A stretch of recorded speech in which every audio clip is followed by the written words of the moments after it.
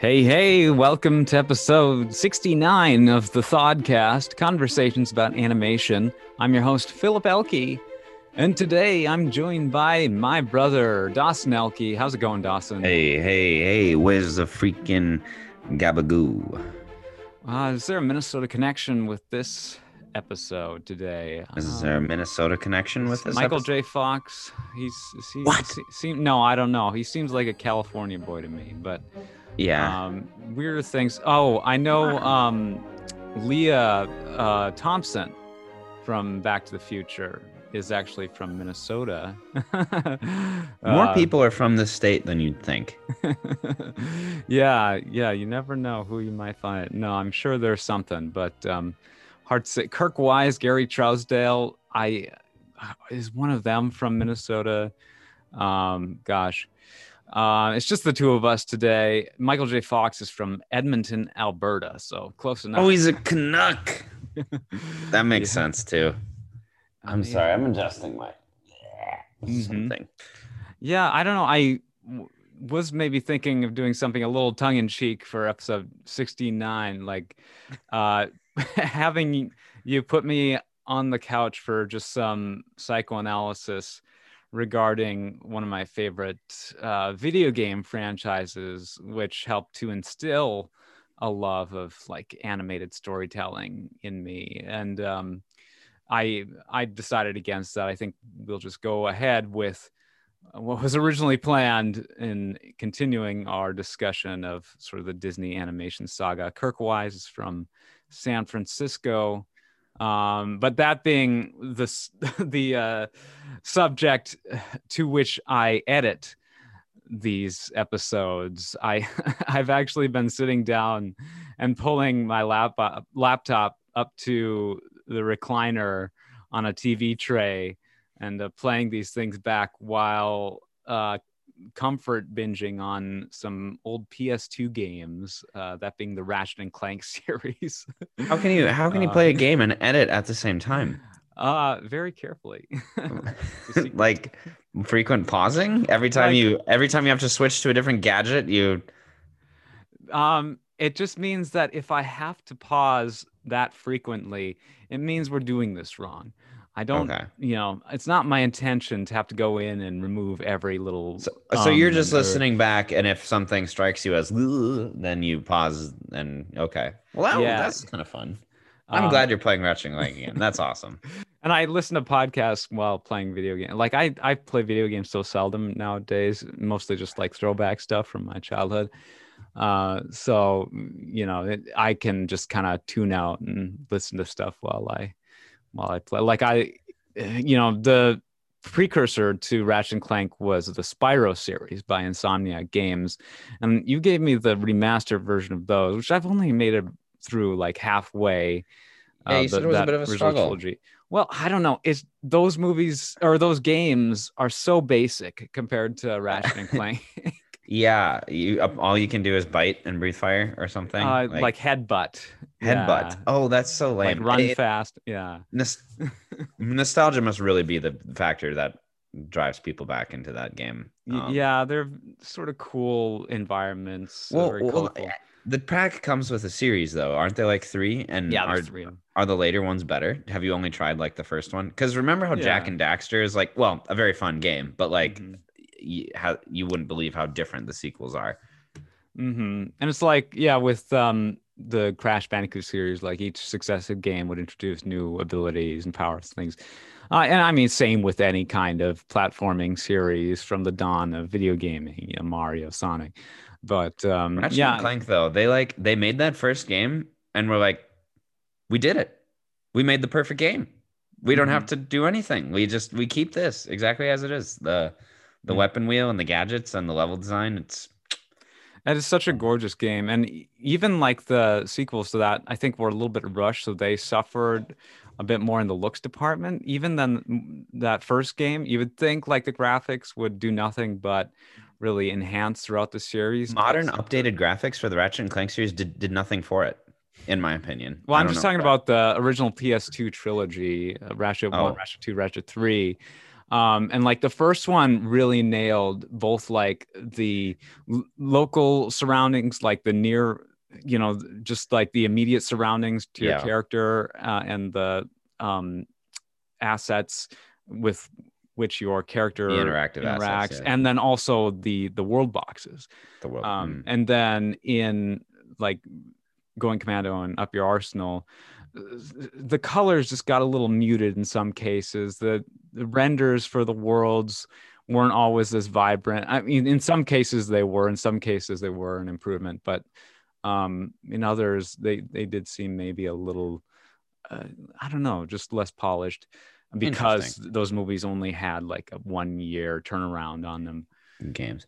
Wasn't don't I mean, is Up Your Arsenal not your favorite of the series? Is the first one your favorite? It's hard to say. The first one I ever played all the way through was Going Commando, which is the second game, because I had That's the already, first one I started. yeah, like I got my first PS2 in 2004, and like I had already seen the original Ratchet game played most of the way through.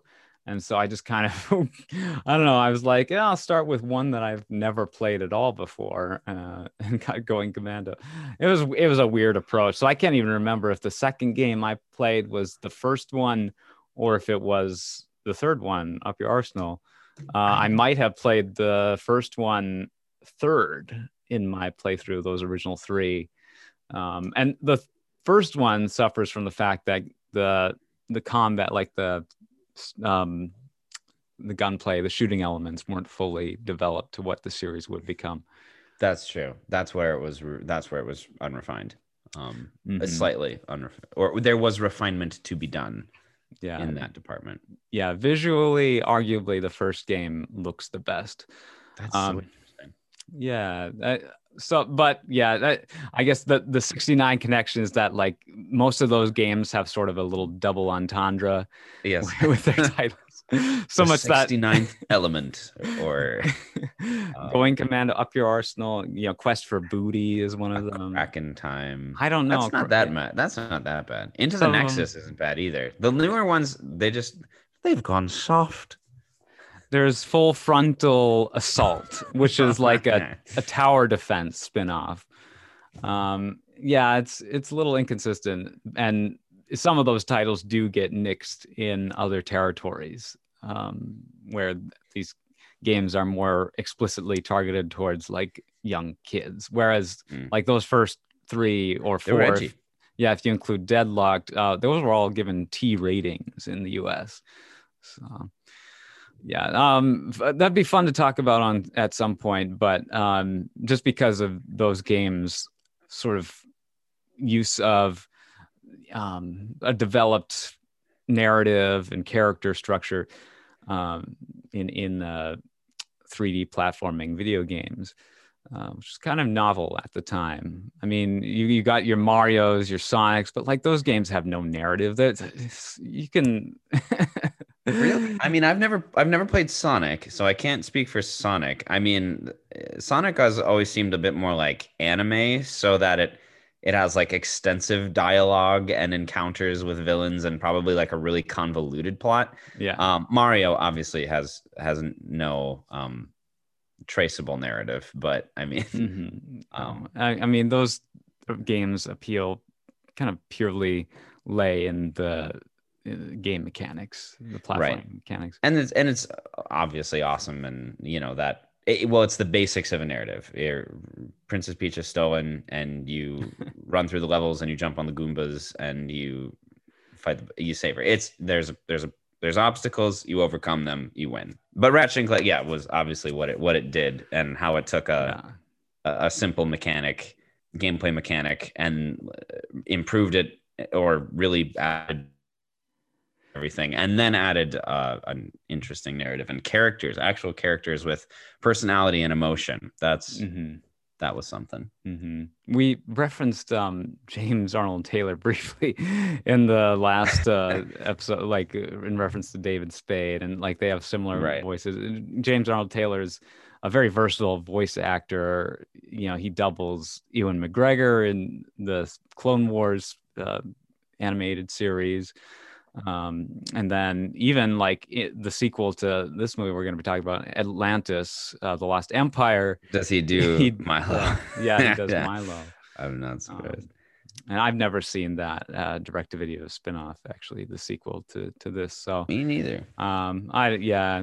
I've seen little clips, and it just looks like one of those, made for TV kind of Saturday Well, morning. that's kind of my overall Mhm. problem with this movie is that this movie looks like a made-for-TV movie. Yeah, I'm probably underselling it, it's and when halfway there. Yeah, I always want to be careful when I say like the animation is bad or low quality or something, because obviously those guys are working their butts off. They're doing a great job. A lot of it is remarkably fluid and amazing, but there is, to me, a noticeable lack of refinement in this one compared to everything that is sort of sandwiched in between, including Emperor's New Groove and Tarzan, and then what would come after with like Treasure Planet. yeah. Well, there's a very specific reason why this movie has a bit more of a comic booky sort of texture to it. It was intentional then, because it is texture. Yeah, Textures, what I'm getting at. But because the production designer was actually Mignola, Mike Mignola, who created the Hellboy comics. oh, neat. Yeah, famous for just his sort of For they square refer to it, fingers. yeah, square sort of sculpted drawing style. I mean, it's a cool look. Everything's lines. It's all the characters are an outline, and then they're filled in with one color. Like there's very little shading or detail other than just very strong outlines, and it's a Yeah, very flat look. It's a very flat looking film. kind of like a Um, Tartakovsky cartoon, except his outlines are usually a lot thicker, blockier. You know who I'm talking. Yes, that's the Samurai Jack and Clone Wars animated series Yeah, the and a 2D couple other Clone things. Wars. 2D Yeah, Clone Wars. Gennady Tartakovsky. Yeah, well, yeah. Speaking of Clone Wars, like they just essentially lifted that 2D style to like a 3D iteration when they went from the mini Clone Wars series to the sort of full scale. And boy, did I have strong distaste for that. But I guess I got used to it. I mean, I haven't finished all of Clone Wars. I'm not like a rabid fan of Clone Wars, but it grew on me overall, Mm-hmm. the look anyway. Mm-hmm. Yeah, and these designs aren't quite as exaggerated that you see in Atlantis. I mean, some of these characters do kind of look like they'd be not too out of placed against pre-existing Disney characters, but yeah, there's Some are definitely. better than others. The worst offender by far is Commander Rourke. He has the most boring, liney, average face. And his animations are really like the final confrontation. Hmm.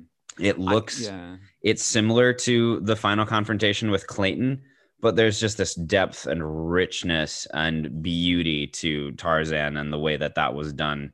mhm. Whereas this one, it's just all very flat and yeah, flat. I keep coming back to that word, but yeah, Yeah, I know once they got into the computer animation rendering for the 2D films, starting with like The Rescuers Down Under, moving into Aladdin, Beauty and the Beast. You started seeing a lot more like shading that was clearly done in a computer. They used perfect gradients to yes. create those almost. And lighting effects. Yeah. Lighting is really like in Treasure Planet. You notice that right away. The way the characters are just bloom with the light that's reflecting off of them and off of light sources and stuff. And there's really none of that in Atlantis. Hmm.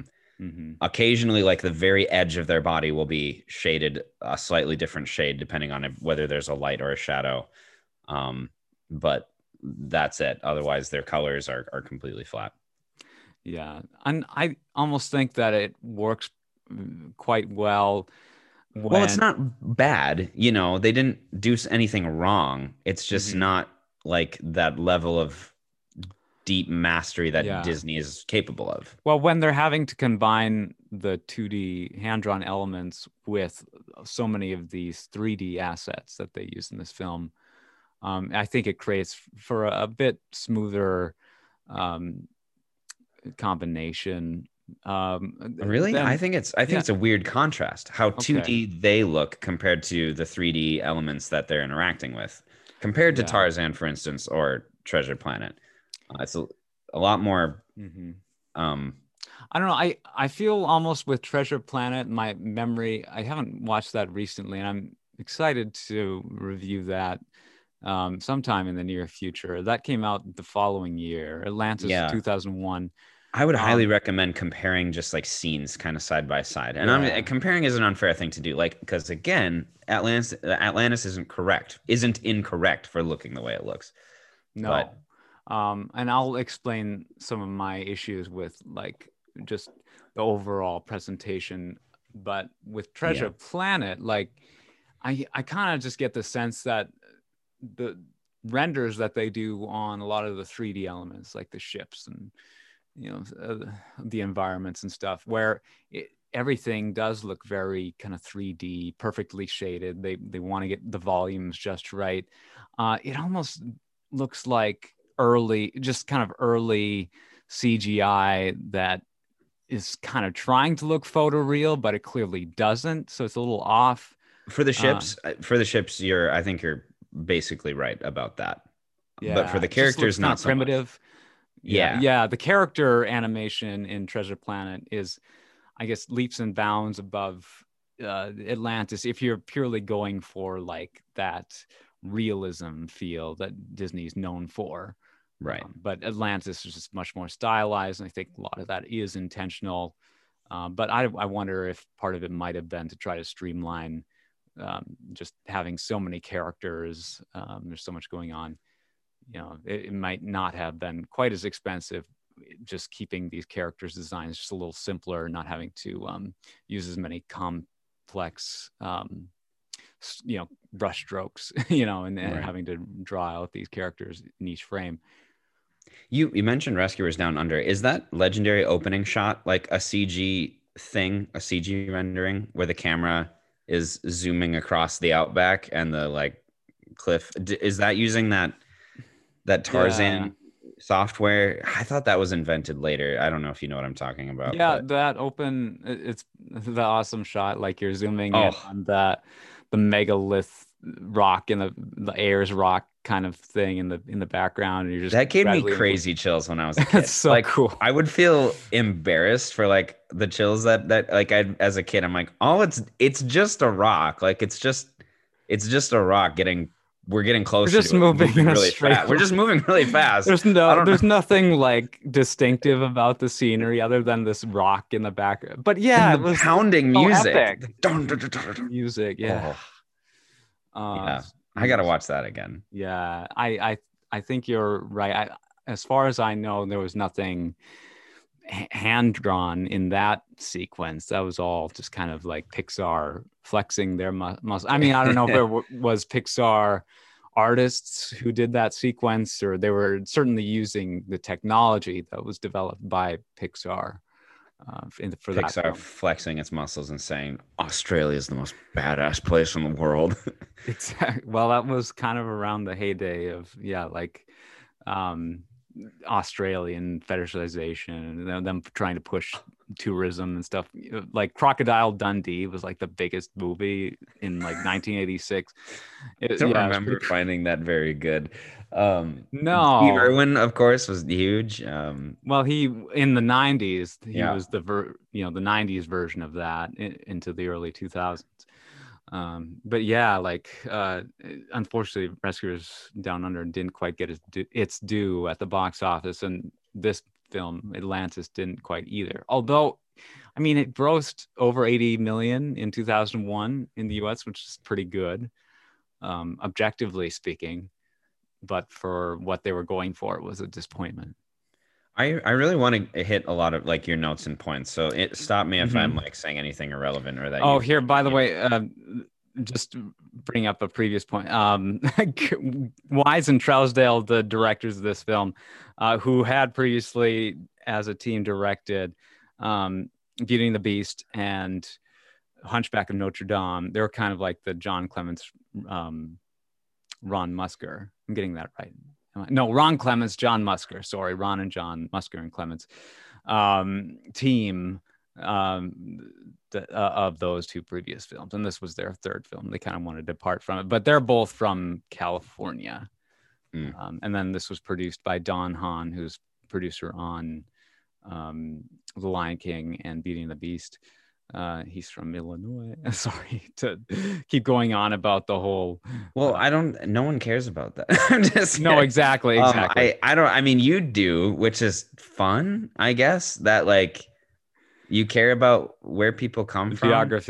Geography. Yeah. I don't know. I mean, no, I'm sorry. It's just, go for it. Yeah. Running gag. Sorry.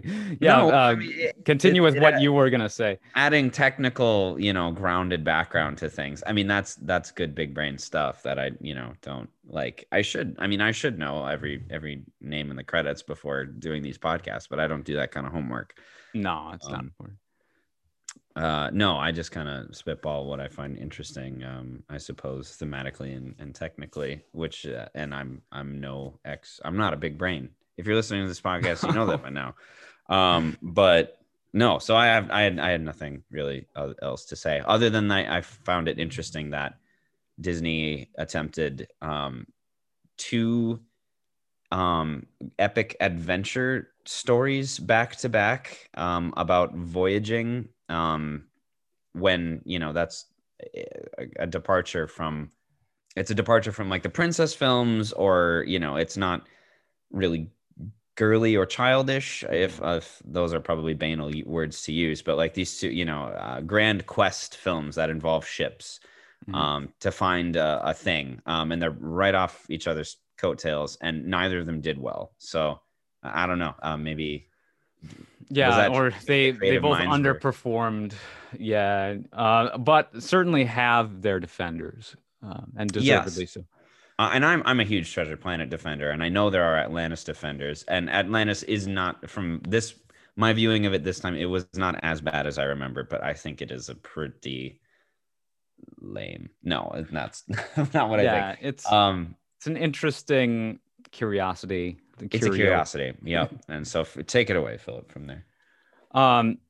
This movie, they Wise and Trousdale, wanted to depart from the princess sort of fairy tale style, and then they came up with an original story with their screenwriter. I gotta try to gosh, what was his name?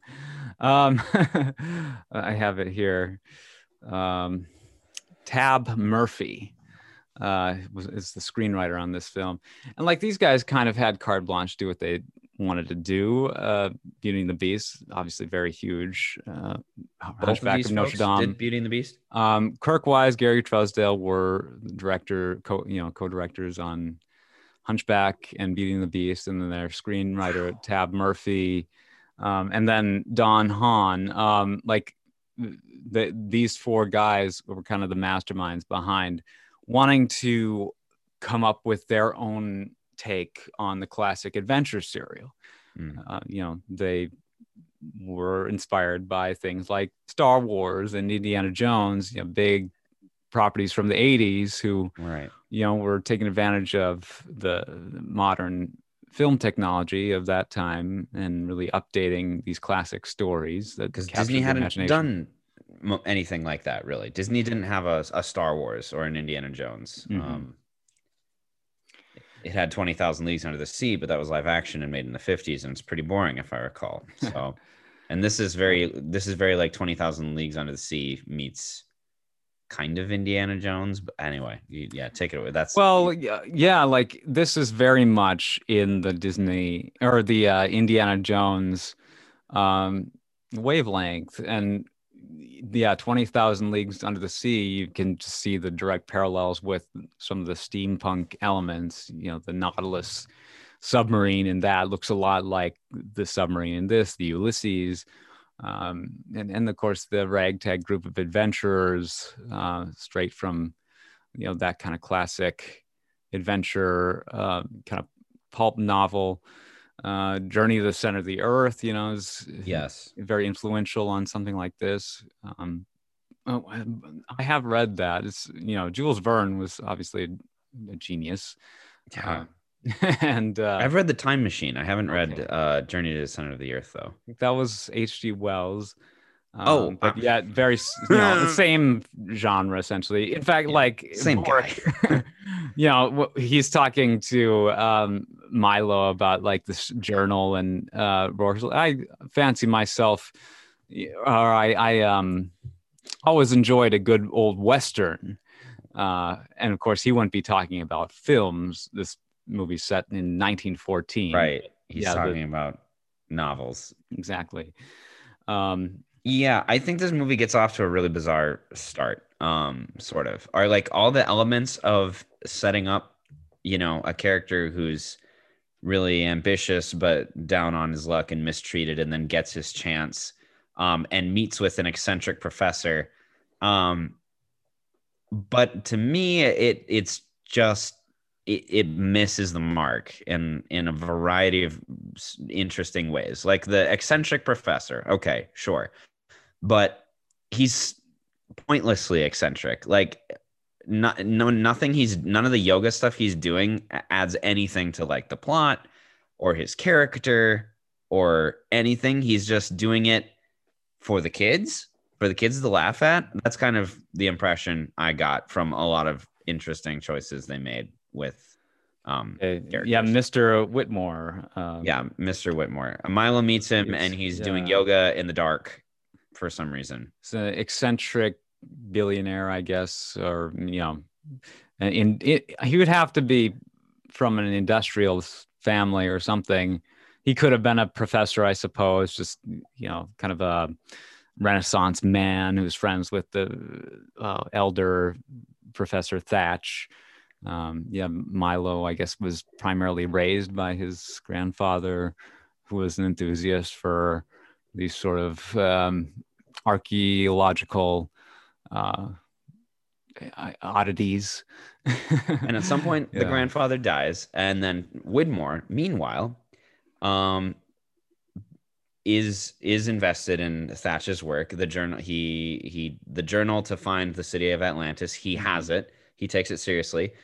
He gathers a massive team, he gets this massive industrial complex going dedicated to the search for Atlantis. He builds a technological marvel, this massive submarine. He's got army folks, mercenaries behind him. He's been planning this, and Milo's not included on it. Until it's an extremely unsatisfying setup to me for Milo's character, where you're like, okay, here's this professor who's clearly the most passionate researcher about the topic of Atlantis in the world, but he's mistreated and no one believes him, and so you kind of feel bad for him. And then a woman is standing in his room for no reason and drives him to this mansion where a guy says, where he's like, all right, I believe in you and you're going to go do it. And Milo's like, whoa, we need a crew and we need a ship. And the guy's like, yep, already done. It's already done. I did it. He just hands Milo everything. Milo does nothing to earn any of it. I don't know. If he is the foremost researcher and is Thaddeus Thatch's grandson, why the heck has he not been involved in this monolithic process until this moment for him to just have all his dreams come true? Like, it obviously the archetype of a character down on their luck suddenly having all their dreams come true is really appealing, but when it makes sense, it didn't make much sense to me in this case. It does somewhat serve to emphasize that theme of cynicism woven into the adventure, these sorts of adventures as they're undertaken by these wealthy industrialists who, in some cases just care more about the wealth and the legendary status, that this cultivates, and less about the academic preservation of these things. The hired help are certainly have that attitude, but Widmore didn't. Widmore's intentions were you wouldn't think so. Well, he expressed that he's doing it out of love for Thaddeus Thatch, Milo's grandfather. So yeah, Yeah, I don't know. Maybe Whitmore himself wanted to, he was sort of in the Milo role. And I don't know, was Thatch involved in the search to Iceland to retrieve the Shepherd's Journal? Maybe more so, so that Milo's help was just kind of, it would have been unnecessary. It's so Um, strange that Milo like figured out through the Viking Shield that it was off the coast of Iceland and not Ireland. And but meanwhile, a massive team of researchers was already working there and already using it and discovering the secrets, like, and knew the location without reaching them. It's a bit of a stretch for me. yeah, I guess But it's a cartoon, so it's a cartoon for babies. that's fine because Milo is kind of, yeah, he's young, he's inexperienced, so who knows how much help he would have even been. He kind of needs to prove himself. So He's a master linguist. He knows everything there is to know about Atlantis when we meet him. Yeah, I mean he gets there. And then, He's yeah, the there. Shepherd's Journal. Yeah, Well, he's just missing the journal. that's the only thing, right? He's Yeah. separated from. And there's a lot of kind of just head scratcher moments. I think this movie. Yes. Oh, I can't wait to get to those.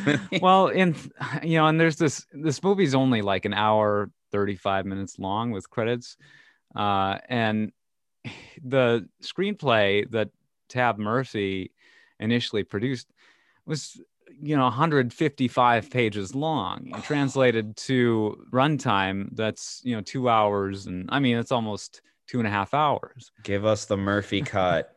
Um, I think that's this movie's biggest problem is its runtime. Would you agree? Like, there's so much potential here. or that's more than 2.5 hours. I mean, but yeah, like, gosh, why do they feel the need to keep these?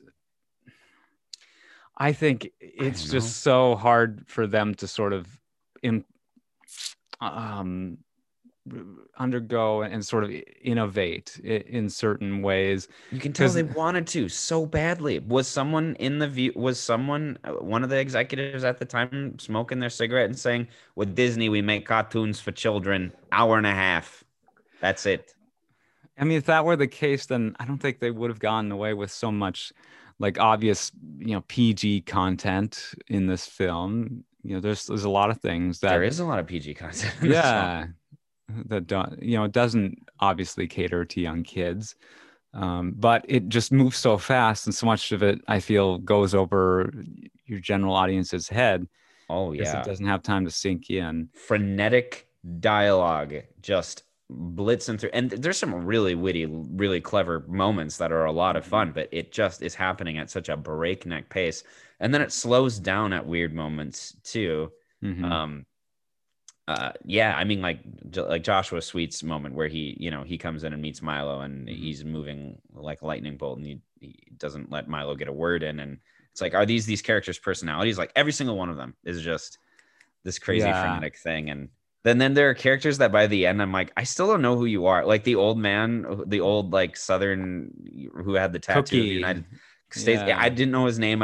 All he was there was just to say one-liners. No one ever had like a meaningful interaction with him. So when he said goodbye to Milo at the end, it was like, I don't even know who you are.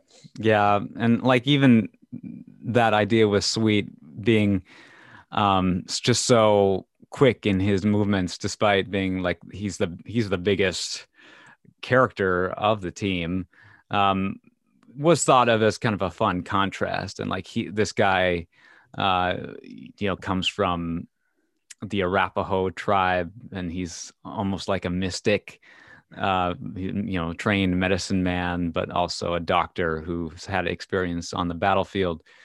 So it was just seen as, he's so much fun. Oh, and he's voiced by Phil Lamar, right? No, no, he's not. I've got who was that? Because he sounds just like Chris Jacobs. Phil Morris as Dr. Sweet. Oh, Phil Morris. Okay, well, it's still a Phil. And Moliere, voiced by Corey Burton, he, that's one of the few rotund characters in this film. And I guess where round shapes are used, it's usually kept to fairly basic circles and ellipses. Yeah. Moliere's annoying. Because I can't understand anything he says. I kind of like him. I don't know. I love the explosives guy, and Audrey's great. Well, actually, like I like the whole crew. Like they really Yeah. do all have really wonderful, lovable moments. But with like a 2 hour runtime, you just Mhm. get even more, and they could slow down and take their Mhm. time. Milo's moment with Audrey, that's when the movie like first slowed down, was when they're by their tents and talking about what they're gonna do with their, or like their backgrounds and what they're gonna do with their money. It's really nice. Mhm. Yeah, Milo has to really kind of pull his weight to prove himself with the team.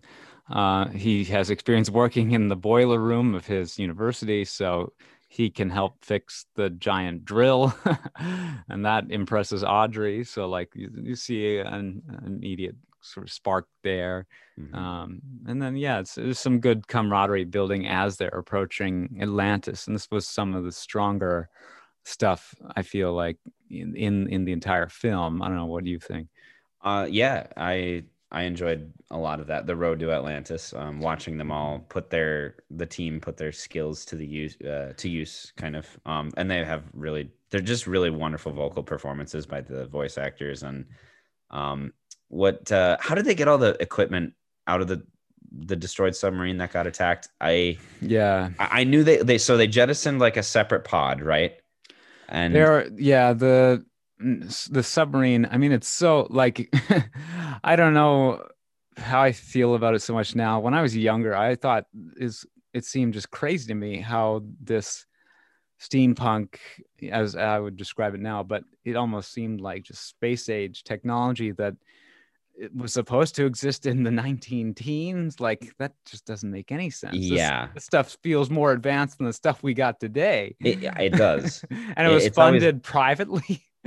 Well, maybe right. the military got involved too, I guess. Well, it looks like there's soldiers throughout. So I don't know if it's a private Yeah. military or whatever, but yeah, I've never been a huge fan of the look of it's got this weird insect-like look. Yeah.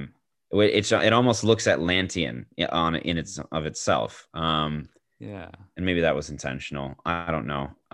The music is legendary. And I don't know. They spend all the time. It's so fast paced, building up to the submarine and how amazing it is, and then they finally jettison it, and it's the big moment where the submarine dives and the music swells. Also, how big of a ship are they on? The scale in the inside the ship where you see the submarine ready to be like the submarine is huge, and then there's a scene where they're inside the ship which has the submarine inside of it, and there's trucks driving around, and it's like it's so massive. I don't know if that is Yeah. accurate to the scale of ships, but I, good heavens. yeah. The runtime would just have to be kind of arbitrarily extended on this film based on trying to maintain a cohesive sense of scale if this movie were done like Pacific Rim, in live action. Because at least in 2D, you can cheat things a lot, Yeah. and make things that are huge, lumbering, sort of have these quick, uh, jolting motions much more easily, just because it's easier to sell that suspension of disbelief in this medium. Yeah. Which Yeah. I kind of find frustrating, though, because if you don't have that sense of scale, the sense of mass that you see in like the opening shot of Star Wars, the overhead, Star Destroyer, like Hmm. it's not moving like a hot rod, but these submarines, they skirt around like little flies, and it's just you lose any sense of, oh, Y- this is a vessel that contains like multiple human beings. yes. Yeah, completely. But the first shot when the submarine is deployed, the music swells to its like most epic climax, and then it just sort of slowly pans over the submarine, just sitting there motionless, and it's like, okay, there it is. I don't know. I thought it was kind of underwhelming, and Milo's Yeah. inside, like looking at the water, and yeah, he's amazed. Man, I didn't realize how like little emotional investment I had in the film until it got to the part where he and Keto were standing up on this promontory, and he was looking out over Atlantis, and he's crying, like he has a tear in his eye. And I'm like, whoa, am I supposed to be feeling that with him right now? Oh, yeah, because I suppose like his life goal was to get here, and now he's seeing Atlantis. Like, yeah, man, wow, that's Yeah, a big yeah, deal. But I just yeah. He wasn't starts there. tearing up. Yeah, this Um, movie got me emotional on a couple of occasions, but that wasn't one of them. The yeah, the whole score, is amazing. James Newton Howard oh, actually did a trifecta of Disney scores in this era: Dinosaur, Atlantis, and Treasure Planet. And I think all three of them have similar. I don't know. I should just download those scores on you should. Spotify and I listen to remember them. Dinosaur having epic music. I can't remember what it is though. And Treasure Planet and Atlantis, I get their themes Mhm. confused in my head all the time. Um, Yeah. Now, sometimes movies just don't quite allow the composers to go this grand with their scores, and the idea is just to not like distract from the business that's being presented in the picture. and that's dumb. That's the dumbest filmmaking philosophy I think I've ever heard. I mean, Who it's doesn't want an epic, memorable score to be accompanying what's happening? Sometimes the music should be the main character in the scene. It just adds that much, in my opinion. yeah, it varies from film to film, but here they were like, no holding back. We want our epic Yep. John Williams, anthemic score. And it It, seemed, yeah, and it's unbalanced with the like lack of grandeur in the film. And lack of grandeur in the sense that to me, yeah, the film it looks unfinished and unrefined. A lot of the backgrounds, even though they're supposed to be big and beautiful and epic, look like digital rough sketches, like hmm. very basic. Almost like if you watch a digital artist like do a landscape, and it's at like phase 3 of 5, like they haven't fully gone all the way.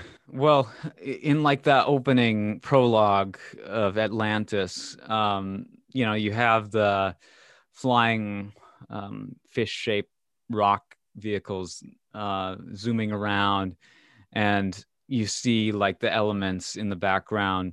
Are you talking about some of these things? Because those, yeah, they look a Like little the flat. wide shots of the city and the Mhm. architecture and the yeah, Yeah, the landscapes. hmm it's just a lot of stuff that they had to composite into these very brief sequences that were expensive to animate and to sort of plan out, because you're having to combine so many different styles of animation together. What is this? That would be lettuce. Lettuce? Lettuce? It's a vegetable cookie. The men need the 4 basic food groups. I got you 4 basic food groups. Beans, bacon, whiskey, and lard. All right, cowboy, pack it up and move it out. Attention, all hands to the launch bay. Final loading in progress.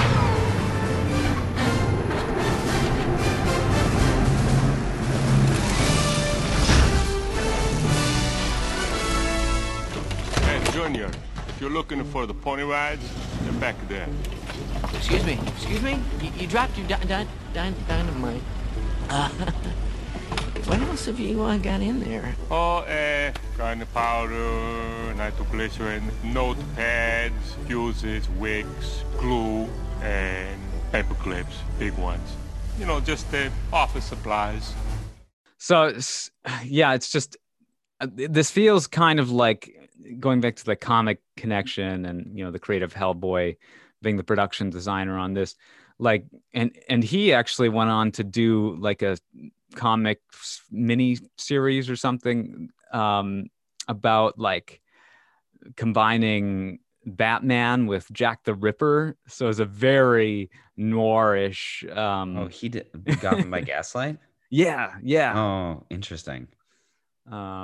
So this to me feels like one of those DC Comics animated adaptations that often go straight to streaming or straight to video. Like Batman, was it Under the Red Hood? They did an adaptation of The Killing Joke. They did The Dark Knight Returns. Those types of movies, I feel, share a lot of similarity aesthetically to Atlantis, more so than any other Disney animated film. Yeah, I would agree. It feels like not a Disney film. It feels like it'd be more at home with a different studio label on it. Yeah. Well, and I guess the one of those films that did get a theatrical release was Batman Mask of the Phantasm, which I believe was 2000 or 1993. So like it's not unprecedented for these films to get the theatrical rollout, but for the most part, it's like you kind of understand why these aren't quite to that level. And with Atlantis, it needed a little more plussing. You know, it did have a huge budget for a Disney animated film. It was like estimated at 120 million. But still, like, you needed that extra world building, that extra grandeur, that extra weight to really sell this, I think, to a wide audience. Yes, because they're trying to tell a grand story, and then the animation style doesn't quite live up to it. If I were to sum it up. Yeah. It does contain an actual Disney princess, though. It is just unfortunate, you know, we don't hear too much about her because of this movie's just lack of real cultural resonance. Everyone, it's another one of the, well, kind of like Emperor's New Groove. I mean, everyone's seen this. Like all my friends have seen this movie, and like a lot of them love her. Like, you know, they like her, and obviously she has innate appeal. I don't need to say any more about that, but and like I think she was the one unfortunate omission from our Disney princess episode we did way back. I forgot she was a princess. I just thought she was maybe Warrior Girl or something. I don't know, or Crystal. I mean, that episode got a little long. I listened back to it fairly recently, and it holds up. But yeah, I don't think we mentioned her once, unfortunately. And we tried to touch on some of the lesser known princesses, even though for me, I just ranked the main cast of princesses that get featured in the marketing. Yeah. Well, what would be, are they the B Squad or something? The B team. Yeah. There's the Disney princesses, and then there's the ones who got benched or didn't make the cut, or the backbenchers, the B tier princesses. Kida, Elanwi, maybe Nala you could throw in there. Oh no, she's a lion. She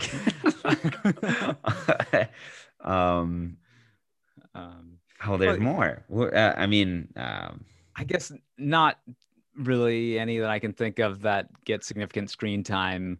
You know, what's her name? Alice in Kingdom Hearts is portrayed as one of the princesses of heart. Or whatever. Yeah, that bothers me. That's always bothered me. I don't know why they picked her as a princess.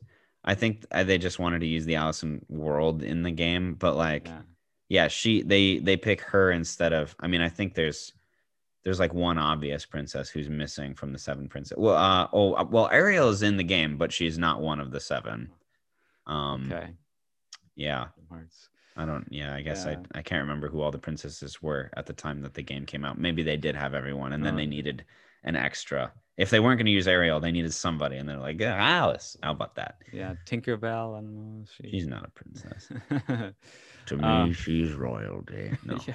I'm looking at my notes. I took a few notes. They weren't very. I don't know. Yeah, this movie is so fun to just kind of nerd out to because there's so much backstory, and like this crazy 2-hour documentary produced by the Disney company as like a DVD extra. I just watched on YouTube. You know, you got the full featured, talking head interviews that, all these cast and crew are called in for, and they pour their heart out on camera talking about this movie that unfortunately underperformed. But it's like, if you're going to have a documentary about the making of this movie, maybe you should try to have a movie that's of similar length. Yeah. Wow. So what's the main theme of the documentary then? Or like, what do they emphasize? as far as the creative process of the film or the inspiration behind it? That there was just so much behind the scenes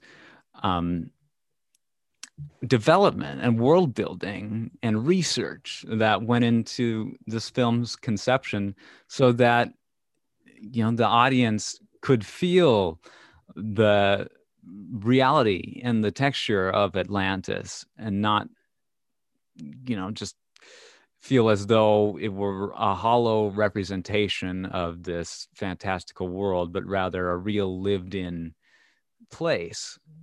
Well, then don't undercut that completely by having that "what on earth were they thinking" scene where she speaks every language. I want to get it. So Dawson, have you seen the videos on YouTube of this guy who's like a Tolkien expert, and he's doing that explanation of like every race in... Is it one of the Wired videos? It's like Wired or Vanity Fair. Or... I did watch him where it's like Tolkien expert answers all your questions or something. Yeah. And I love him. He just Yeah. seems like some dude who's a professor somewhere. He's American. Mhm. But like I learned so much listening to these videos, and like I feel like that sort of mythology and world building, I get the same kind of vibe from that as I do from a lot of the stuff that is like crypto. If you get into sort of the background of Atlantis, it is like part of that whole genre of like Ancient Aliens and conspiracy theories and things like that. But like this classic world building and myth making that people find so fascinating. And definitely Tolkien did it better than anyone has to this day. Or Yeah. well, he did it more, and he wasn't world building. He wasn't like I'm trying to world build so I can. He just did it for It fun. emanated Like while he was in naturally. the trend. Yeah, the story came so much later than all of his world building. There wasn't a word for what he was doing at that time. But he was a linguistics expert. That's Yes, ultimately... he was a philologist, exactly. Mm. Who was fascinated with languages and histories and myth and everything, and wanted to create an absolutely believable secondary world. And Milo Thatch, speaking of geography and my obsession with it, he's a professor of cartography and linguistics. Cartography and linguistics, yes. But yeah, like the whole, how do you explain the Atlanteans' grasp of language? And you can kind of get around like these people are what, 8,500, 8,600 years old. That's 8,500 years old. Yeah, crazy. But that's because they have this intimate connection with this ethereal power that is the crystals, the heart of Atlantis. So that just has this rejuvenating property, I guess. The collective, a power that thrives on the collective emotions of the people of Atlantis, the history of the people of Atlantis. I love it. It's like the Force, but just raw and confined. Yeah, refined. I don't know about refined. I mean, it's interesting. It's like a crystal, so a mineral that thrives off emotions and then develops a conscience of its own. Like it's almost like an alien entity that takes a crystalline form. It really must be. It really, yeah. If you wanted to have a scientific explanation for it, it would have to be alien. Otherwise, if you do want a spiritual, mystical, divine, you can do that too. Because, but why? And they don't, yeah. Yeah, why can't they read? Why can't they start their cars after 8,000 years? I know. Okay, so that the documentary, they're all going, "Oh my gosh, we just wanted to build this world that like people would like. It would feel real. It wouldn't just feel like some generic. Like they want it. Like they want." And I'm scratching my head the whole time because they can't start their cars. They can't read their own books. They can speak every language up to modern French, but not read their own. Not that. Did I miss some key explanation in there about that? Or well, here's my speculation on this. As you know, and you're the king of grasping. So BS stands for baseless speculation. Faceless. But the the king, he's blind. Did it ever explain why he's blind? No, I didn't know he was. Nadak. Well, he has no irises or pupils, right? So I'm assuming I didn't notice. I thought he was just weird, I guess. Yeah, Leonard Nimoy's character. Wonderful voice, Leonard. Yeah, and he's dying. He's sickly. He's old, but I mean, ultimately, I think blames himself for the downfall of Atlantean society because he was pursuing some forbidden knowledge. He was using the power of the crystal for conquest. Mm-hmm. So I think he either blinded himself or for some reason just obliterated any tendency for himself or his dying civilization to pursue further greater knowledge. And I think that's what led to the downfall of written language in Atlantis. It became policy to forget how to read and to write because of where this sort of knowledge can lead. Well, these people were full adults and they got trapped, they grew up to a certain age because Kida, starts as a wee child when the calamity occurs. And then she grows up to be hot and then stays that way for 8,500 years. Yeah. And I don't know about all the other adults in the kingdom. That was another scale issue that was confusing me. How many people are there in this town? Because when the band of mercenaries are screwing with their king in his throne room and just having their way with him and kidnapping their princess, there's like 12 of them standing around with, not to be, yeah. The first phrase that came into my hand is what I'm hearing all these days, with their dicks in their hands. Are they all immortal? Because wouldn't they just populate exponentially if they're all living for thousands of years, or are only certain of them, the Numenorian or whatever, the extra long-lived race? That is funny. Yeah, that Numenor is based on Atlantis. Okay. Because it was an island of wise and powerful people who overreached and were bad. And are they called Numenorian? Yep. Okay. So they are Numenorians, and then Aragorn is of a specific race of the Numenorians called the Dunedain. The Dunedain. Yeah, and what's special about them, Dawson? The Dunedain. I mean, I can't tell you in detail just what's special about them, other than they have long life. They have long life. They're not immortal, but they have long life. Mm-hmm. They're not elves. And so maybe only Kida and her father and maybe some royal Atlanteans have this ability to live forever, or just live those extra long lives. I don't know. They've all got the crystal necklaces. They do. As did one of my friends in kindergarten, and I might have stolen it from them because I found it really cool. The blue color, the blue light that they use throughout this movie is mesmerizing. It's beautiful, and it sold very well. It sold a lot of McDonald's Happy Meals. This film. I don't know if you remember that, but I remember Atlantis Happy Meals more than any Happy Meal ever. The chips and the summer. Anyway, no. Here's my take. Because they all had the blue crystals, and then when Kida walked away, the light evaporated, and then I thought I was meant to assume, oh no, now they're all going to die because they don't have the power keeping them alive. They're all going to disintegrate what's his name? Julian Glover in Indiana Jones: The Last Crusade. But no, the Donovan was his character's name, right?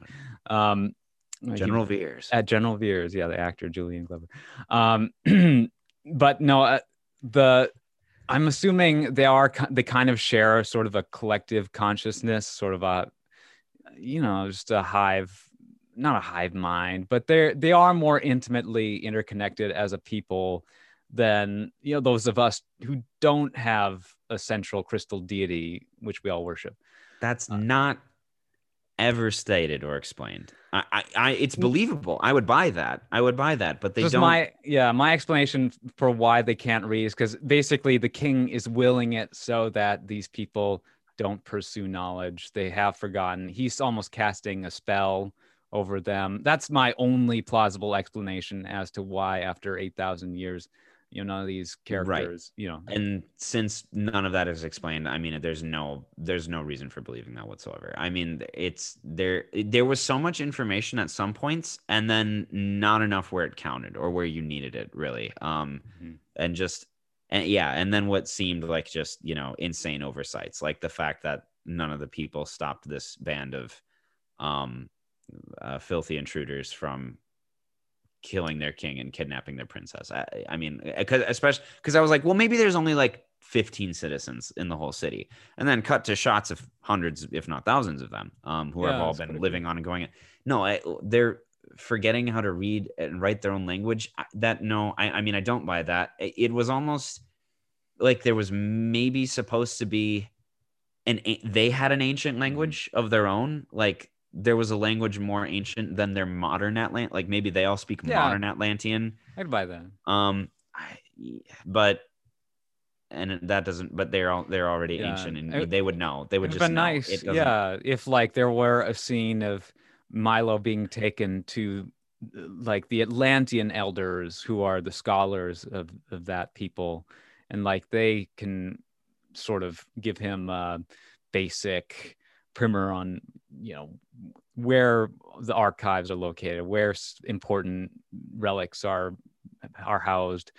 Kida only knows like the super secret places that are very deep underground. They have to swim like outrageous lengths to get to 20,000 leagues.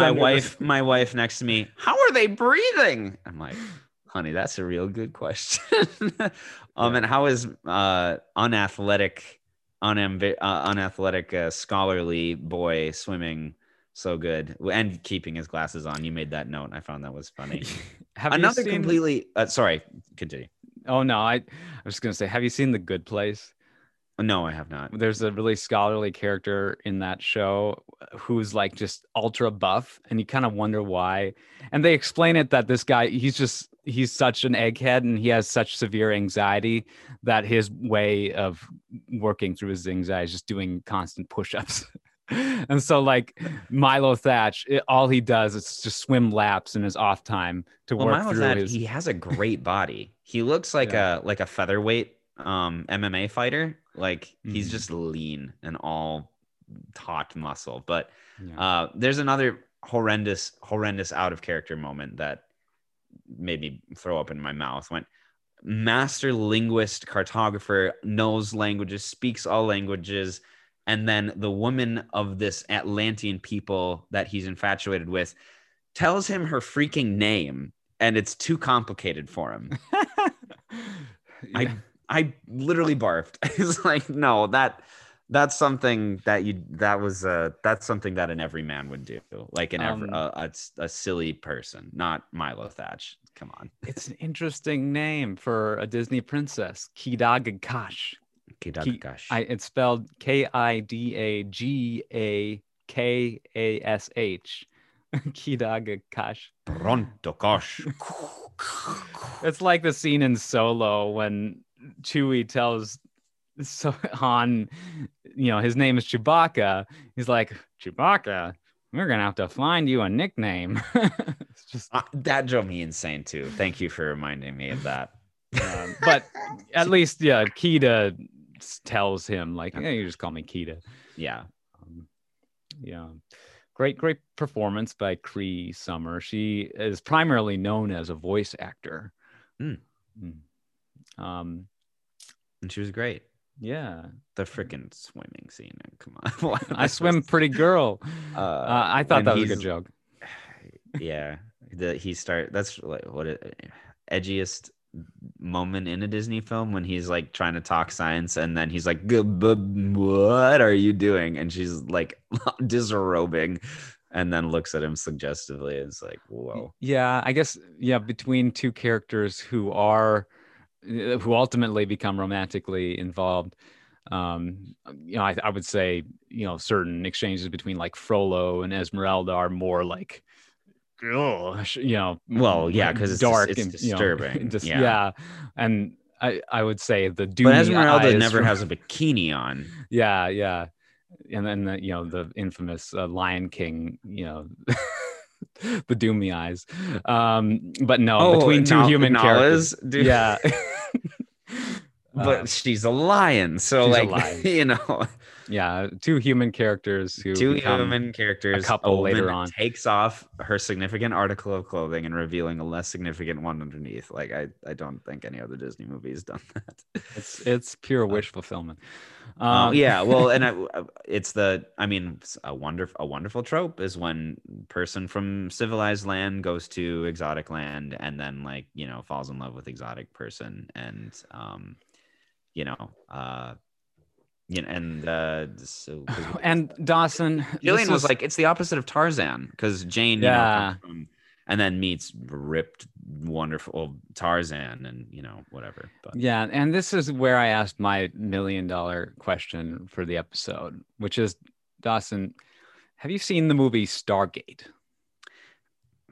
You're gonna hate me if I haven't, right? No, because I had not seen it until I thought it was a show. Just recently. It's a show. There are many episodes, many seasons of the TV series Stargate, including one iteration of the series that's called Stargate Atlantis.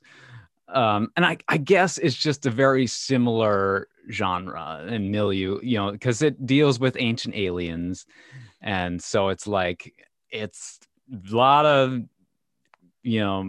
trope crossover, but it's the same freaking movie. Is it exactly? Okay, so let me go through it then. So there's a young or a young brilliant scholar or something who studies ancient aliens and is studying these ancient runes or whatever, and he believes that there is an ancient something out there and a way to get to them, which leads to the discovery of the Stargate. And they go into the Stargate and they meet the alien race, and he falls in love with an alien woman, and then the humans are trying to use their alien power. They're trying to use the unobtainium to do bad human things. And then, well, the main characters they encounter after they go through the Stargate aren't even aliens. There's a whole civilization of humans who have been abducted by the aliens, and the aliens use humans as their vessel. It's like the scene in X-Men Apocalypse when the Apocalypse character is choosing a new host, in ancient Egypt. So that's the idea behind these ancient Egyptian deities, where they have the special way to travel from world to world, and they have this giant what are they called? the pyramid shaped ships that are the pyramids in our world are like a docking station for, but then they have these stargates that allow him for immediate traversal. Oh, wow. But yeah, there's this civilization of humans. None of them can speak English. It's a little more realistic in that regard. I mean, this is a live action movie, so it has to be a bit more grounded. From 1994. It's almost 2 hours long. Abducted Egyptians or something, or most of the people, okay. Yeah, it's on the other side of this door that is, was originally constructed in ancient Egypt. There's just a whole other sort of Egyptian desert landscape on another world. And then there's a whole bunch of humans there who were the slaves to these Egyptian gods. And yeah, this group travels through in modern times, and Dr. Daniel Jackson, played by James Spader, is the expert who knows the language, and the people on the other side, most of them don't know how to read. Reading has been forbidden. He falls in love with the princess. So there's just it's not identical. I mean, there's enough license there, but just the character archetypes, Spader and Kurt Russell plays the Colonel Jonathan O'Neill, and there's an alternative agenda at play. And of course, the Egyptian god characters are definitely antagonists. There aren't any like Atlantean antagonistic characters other than like you got the giant Leviathan. That's just like this automaton. Yeah. They're a perfectly, good race. Of course, one that has, learned, that has spent 8,500 years in where they are because they were once not a nice race. They were once, ambitious and conquering and etc. But it sounds good. The only thing I know about Stargate is when King Harkinian says, "Into the Stargate." Whoa. So I don't know. I'm probably being a little unfair. That's very fair. I mean, the trope is spread. It can be spread in so many different ways. And I mean, at its bare minimum, like the never ending story is that trope. There's a kid from our known world who travels to the fantasy world and helps one of the people from the fantasy world save it and falls in love with the princess against, the forces of darkness. It's like, I mean, it's really simple and it can be extrapolated in numerous ways. And in some ways that are better than others. Cause anyway. There's a lot of dimensionality on the part of like the military characters in Stargate. Here in Atlantis, it's a little as opposed more to Avatar. Like Avatar, there's not a whole lot of personality on the military side. Yeah, on the sliding scale, like Avatar's on the extreme, like mustache twirling end, and Stargate's more on the nuanced end, and Atlantis is somewhere in between. Like Rourke almost seems like a redeemable character at points. There is that abrupt turn after they emerge from the underwater caverns where it's just like, oh, well, that escalated quickly. Yeah, he's not a murdering psychopath. He's really not that bad of a guy all the way up until he finally, betrays what's her name, which just tries to straight up murder. Oh, Helga. I know. That's the first time he like straight up tries to murder anyone, pretty much. I mean, even Milo Thatch, but when he's ready to abandon him because he doesn't like him. He was clearly never intending to be a murderous psychopath. But he was just, when push came to shove, he was okay with it. That's what I like about this one is that all the characters that we came to love, we find out that they're all traitors, and then Milo's able to make a persuasive speech that redeems them and gets them back on our side. So that's Atlantis is far and away above Avatar in that regard. I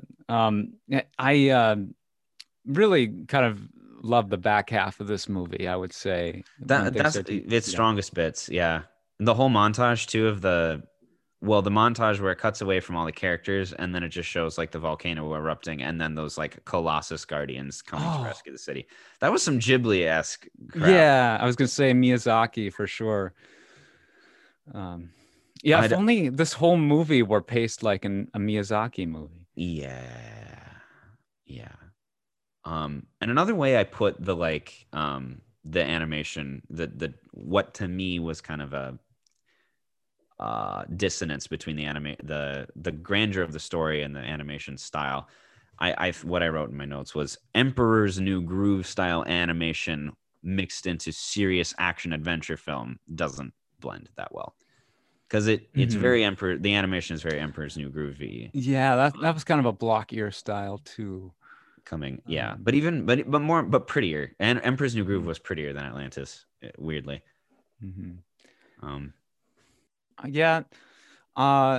Rourke's death is great.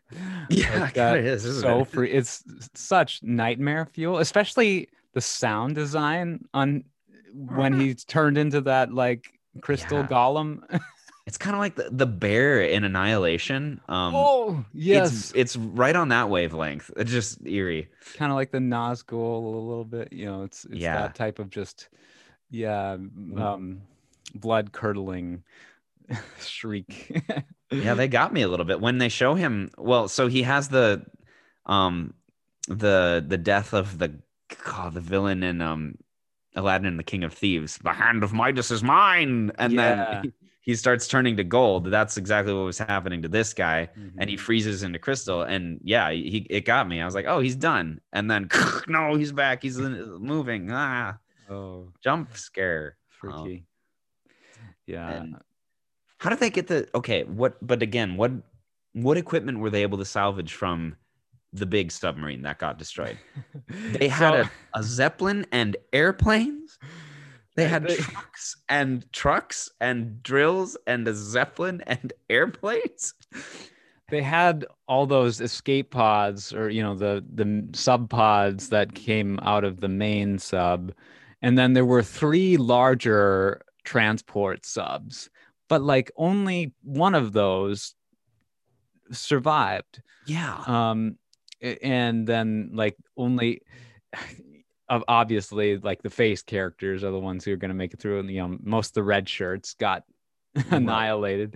But they had as many red shirts as was convenient in the back half of the film. Like some shots had lots of soldiers in them, and then in other shots there were no soldiers to be seen.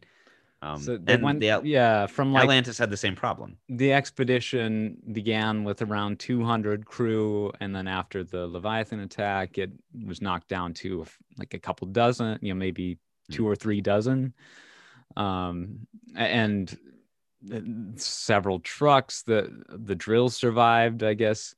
Yeah, it was the one larger transport sub piloted by Helga, along with like the mini sub pod that was piloted by Vinny and Moliere that survived. And I guess there was enough capacity to be able to carry several trucks, at least 3, I would say. And then the drill and then 2 of the trucks make it all the way to Atlantis. Like they barely make it across the narrow bridge, like the bridge of Khazad-dûm sequence with the explosive fireflies. Right. And those fireflies almost seem reminiscent of like the Indiana Jones gags with like the just ridiculous amounts of bugs. Yeah, creatures or bugs. It's kind of a fun twist on that. It's snakes in Raiders of the Lost Ark, and then it's bugs, which is by far the worst, and then it's rats in Last Crusade. Temple of Doom is such a bonkers movie, and I love it. I think it's my favorite. You mentioned like inconsistency with Milo's propensity for language, and I thought this was maybe a inconsistency where Joshua Sweet talks about how he hates fish, but then later he's shown eating this shrimp thing with many eyes. Oh my gosh, you are right. I know. Yes, I remember the line where he says, my family's up that way. Beautiful country. Do you like fish? I don't like fish. I hate fish. And then he sucks the brains out of the fish. I guess, maybe he doesn't like fish because the bones, he kind of says. But he's like, I hate the taste, hate the smell. But then again, it's Atlantean. Yep. What's that? Yeah, he even goes further. Hate the taste, hate the smell. And then he... but I guess try everything once. Yeah. As they say. But he's like, yeah, make sure to eat the head. That's where all the nutrients are. It should have been a different character saying that to Joshua. Like, make sure to eat the head. That's where all the nutrients. Moliere, he would have loved... I could imagine, loves gross things, so he would love the shrimp. Yeah, and then Joshua recoils in horror. I don't know. Yeah, Vinny character. He seems like he's almost trying too hard to be funny. But which one? The Italian explosives dude. Oh, I like him. I liked his deadpan delivery of his lines. Like, it works. Jim Varney is always great. His character's a little over the top and underdeveloped, but the 4 basic food groups is pretty great. Beans, bacon, whiskey, and bacon, whiskey, and lard. Yeah, good. And I like that the smoker woman is a non-character, but she's wonderful. She's like the waitress in Emperor's New Groove. Was that the same voice? I don't think so. Margin, honey, just smoking her and taking her pictures. I love when it cuts away to her taking a picture in like the middle of an epic moment. Yeah. I love at the end how they're all dressed up talking to Charles. You see them all. Actually, one of my favorite things about this movie, which a lot of the whole the adventures, they go to a place and then they learn a lesson and leave the place. They usually, the real treasure was like what they learned along the way, Yeah. and they always have to like leave the real treasure behind. Like in Goonies, they lose the ship. They get like enough gems to save, the property, but that's it. They don't not enough to strike it rich. Or in Treasure Planet, they lose the whole treasure planet. Just John Silver's got a pocket full of treasure. In this one, they look over at the getaway vehicle and they're just loading it up with treasure. And it's awesome. That made me so happy. Yeah. So you see them all dressed very nicely at the end. Yeah, just something inherently satisfying when the good guys walk away with a wad of cash. Yes, Like- because that's what they were there for. But then they did the right thing. So Maybe this will be me someday. maybe it's a what? Oh, maybe this will be me someday. Yeah. I'll find my buried treasure. Oh, we all do. It's the hero's journey, right? You go to you go into the cave and you come out with the treasure. Yeah, a lot of things. Yeah, they subvert that. They don't. It's about the lesson learned. Mhm. But not always. Yeah.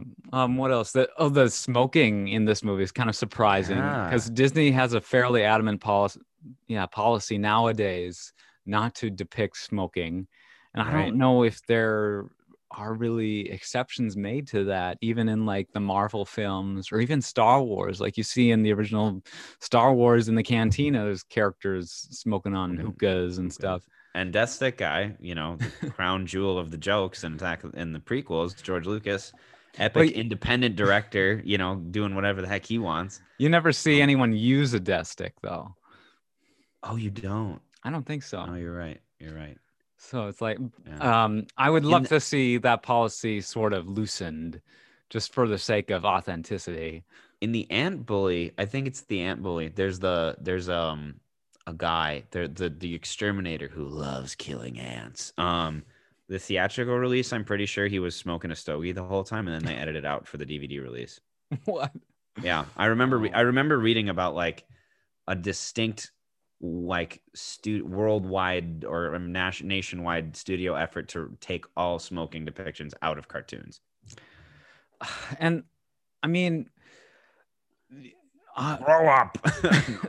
I think, yeah, it's a noble cause, but like at the same time, there's just so much stuff that does explicitly show smoking. That's like, turn on any random piece of content on Disney Plus from 2005, and there's smoking all over the place. You're not fooling anybody unless you go back and remove the smoking from all of this crap, which if you do that, then shame on you. You deserve to be boycotted. Yep. For ruining Thank you. history, for messing with your for censoring the past, shall we say, or whatever. Revisionist, historical revisionism. Yeah. Just make all the warnings you want before the movie starts about whatever you're ashamed of now, and then let people see what you did. I mean, it is a viable character sort of affect to utilize from time to time. It is. Well, because like I mean, imagine if she wasn't smoking. I mean, her character would still be that character, but the cigarette, it just, oh yeah, that's the smoker lady, like that's such a trope, like, and a wonderful one that, it even was though accurate to the time. Yeah. Especially, yeah, it was what everyone should have been. They should have been passing cigars. Milo should have just been chain smoking, along with the rest of the crew. Just is the thing they did. When Audrey says, "Hey, Milo, come over here, sit next to me," she should have just immediately handed him a cigarette and lit it for him. Like, I mean, Winston tastes good, like a cigarette should. I smoke red apple. Yeah, a little Tarantino sort of flavor to some of these character interactions. I don't know. Yeah, they were like, again, really charming characters that 2 hours, 2.5 would have been. Because then you could have. It's funny how much there was a sense that I wanted to like ship Milo with different women, even though like there's no relationship. Well, there's no crush drama, I guess. Like none of that is elaborated on, but even just the plot related or benign interactions they have, it's like, well, he has, obviously there's Steamy Lady in the beginning, and it's like, oh, and she even says, oh, it's a wonder this guy's still single. And it's like, oh, is he gonna have to win her heart? And then he has the heart to heart with Audrey, and it's like, oh, they're really cute and like bond. And then he meets, Atlantean princess, and it's like, well, shoot. Embarrassment of riches. In 2 hours of a movie, you could have had Audrey like maybe, fall for him, or maybe he has to choose, or even like blonde lady, like, Milo, it's me or her. And not that you need any of that, obviously, but it's just fun to see how that can be there even when you're not even intending it to. That's visual language. That's what that'll do for you. The animator of Audrey was the artist that we mentioned previously. We love. She's my favorite animator because she's the only one whose name I know. But Anne-Marie Bardwell. She animated Esmeralda and Angel in Rock and Rule. Probably some others. Are you familiar with the term contrapposto in art?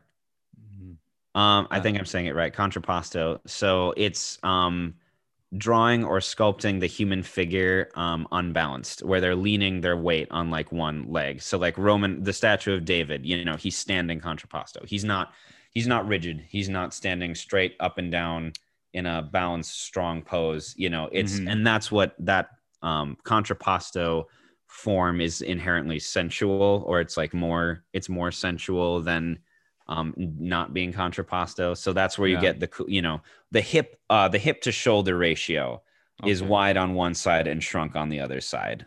So like Megara is always contrapposto, and I mean like all animated characters are, they use that extensively. But I noticed Anne-Marie Bardwell, there's one moment with Audrey where she just like leans all her weight. She just makes her butt look really big for some reason. I don't know. Jillian and I noticed it together. We're like, why did she do that? Like, she was being, there's nothing sexy going on, but she did something to make herself just look sexy. It was like, well, okay. Well, Venus de Milo statue, which doesn't, is famous for not having a head. Yeah. Yeah. The Venus, and the Venus painting, of course, too. Yeah.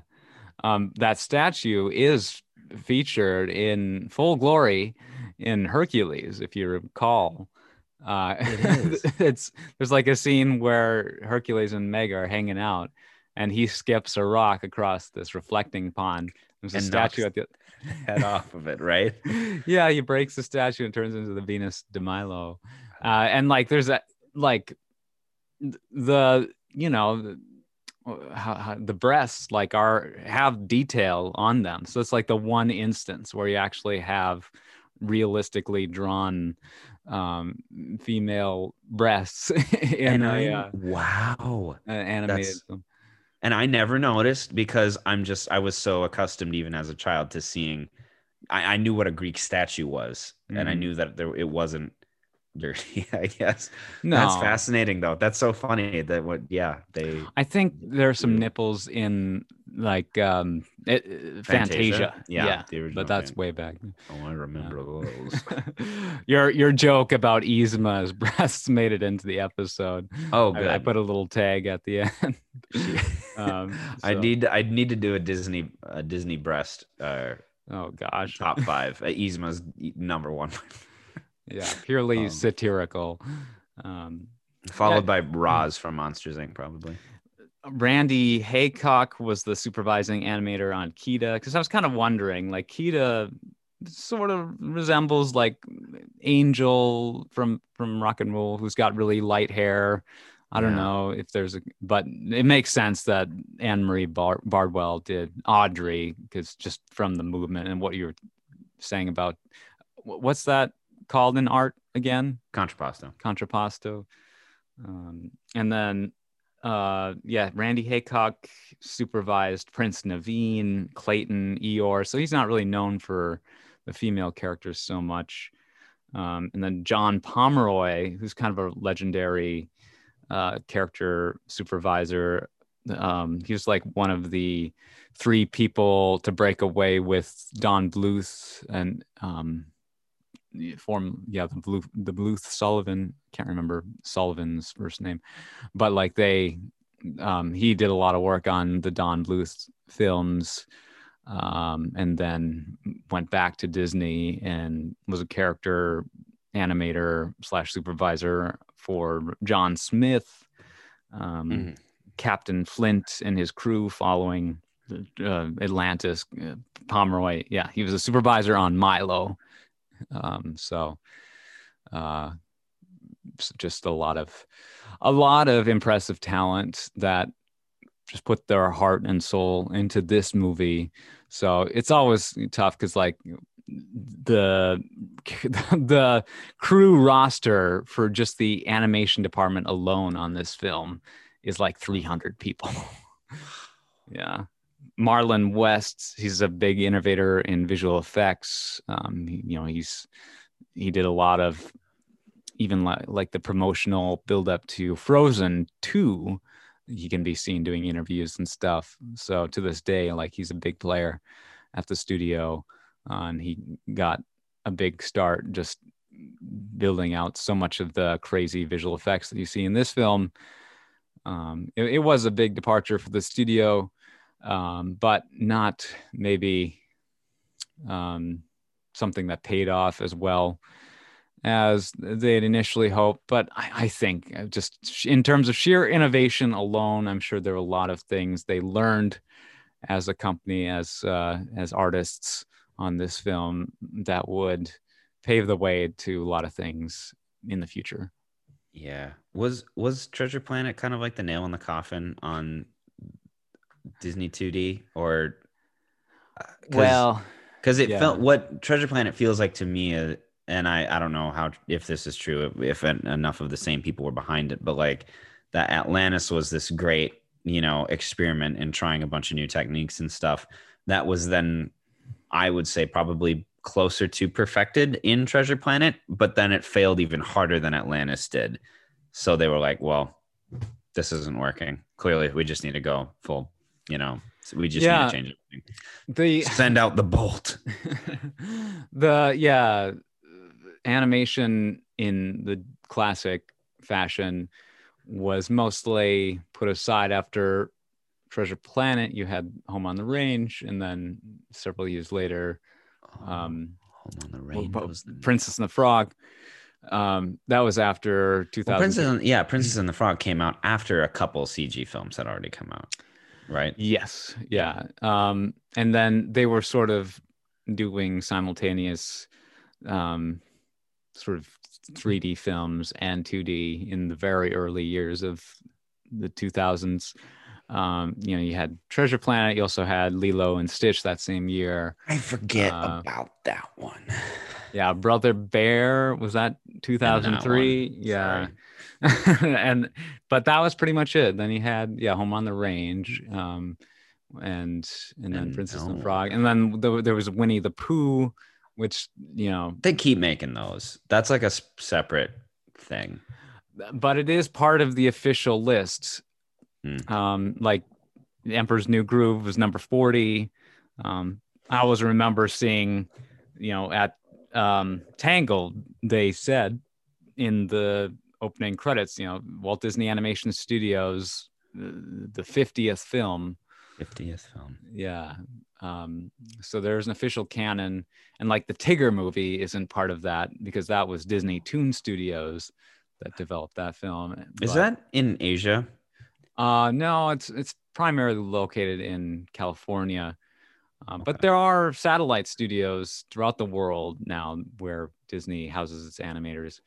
There are French animators who worked on Atlantis and other films of this era. Is that why there's a lot of French influence in the film? Or how? Maybe. I guess. Okay, so I thought the explosives guy was French. If he was Italian, I must have missed something in the exposition. The accent. Vinny, yeah. I couldn't tell the accent, apart.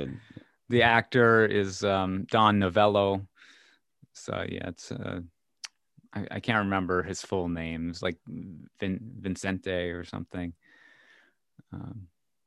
He's I think supposed to be an Italian. Well, and they talk about in the documentary he talks with his hands and things like that. So they were drawing from that influence.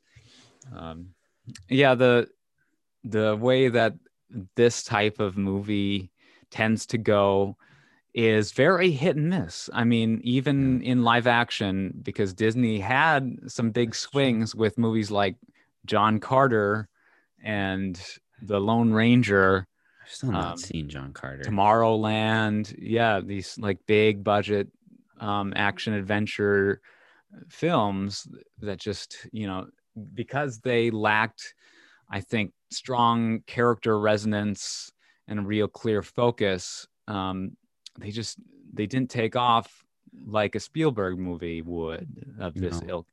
I mean, I don't blame them for trying, because like they talk about hit and miss. I mean, National Treasure and Pirates of the Caribbean, just perfect action adventure films that Disney was, technically, over, was the umbrella. I don't know. It's like Bruckheimer Films was Pirates of the Caribbean, but like owned by. I don't know how involved Disney was, is what I mean to say. Like versus just the subcontractors, if that's the correct term for it. Yeah. I mean, there's a lot of just shuffling around that happens in live action, especially. But yeah, it's hard to pull off this level of ambition. Disney did the live action Three Musketeers, right? With Kiefer Sutherland and Oliver Platt and Charlie Sheen. Yeah, that was another one. That was another Disney, which I love. It's not amazing, but I do still love it a lot. Yeah, and that movie underperformed. Of course it did. Yeah, it really is kind of like walking a tightrope with these. Kid in King Arthur's Court had so much potential, but was basically garbage. Yeah, I don't know. I think it's just sometimes when you have these massive budgets, you have to meet a certain threshold, and it's just a lot of pressure.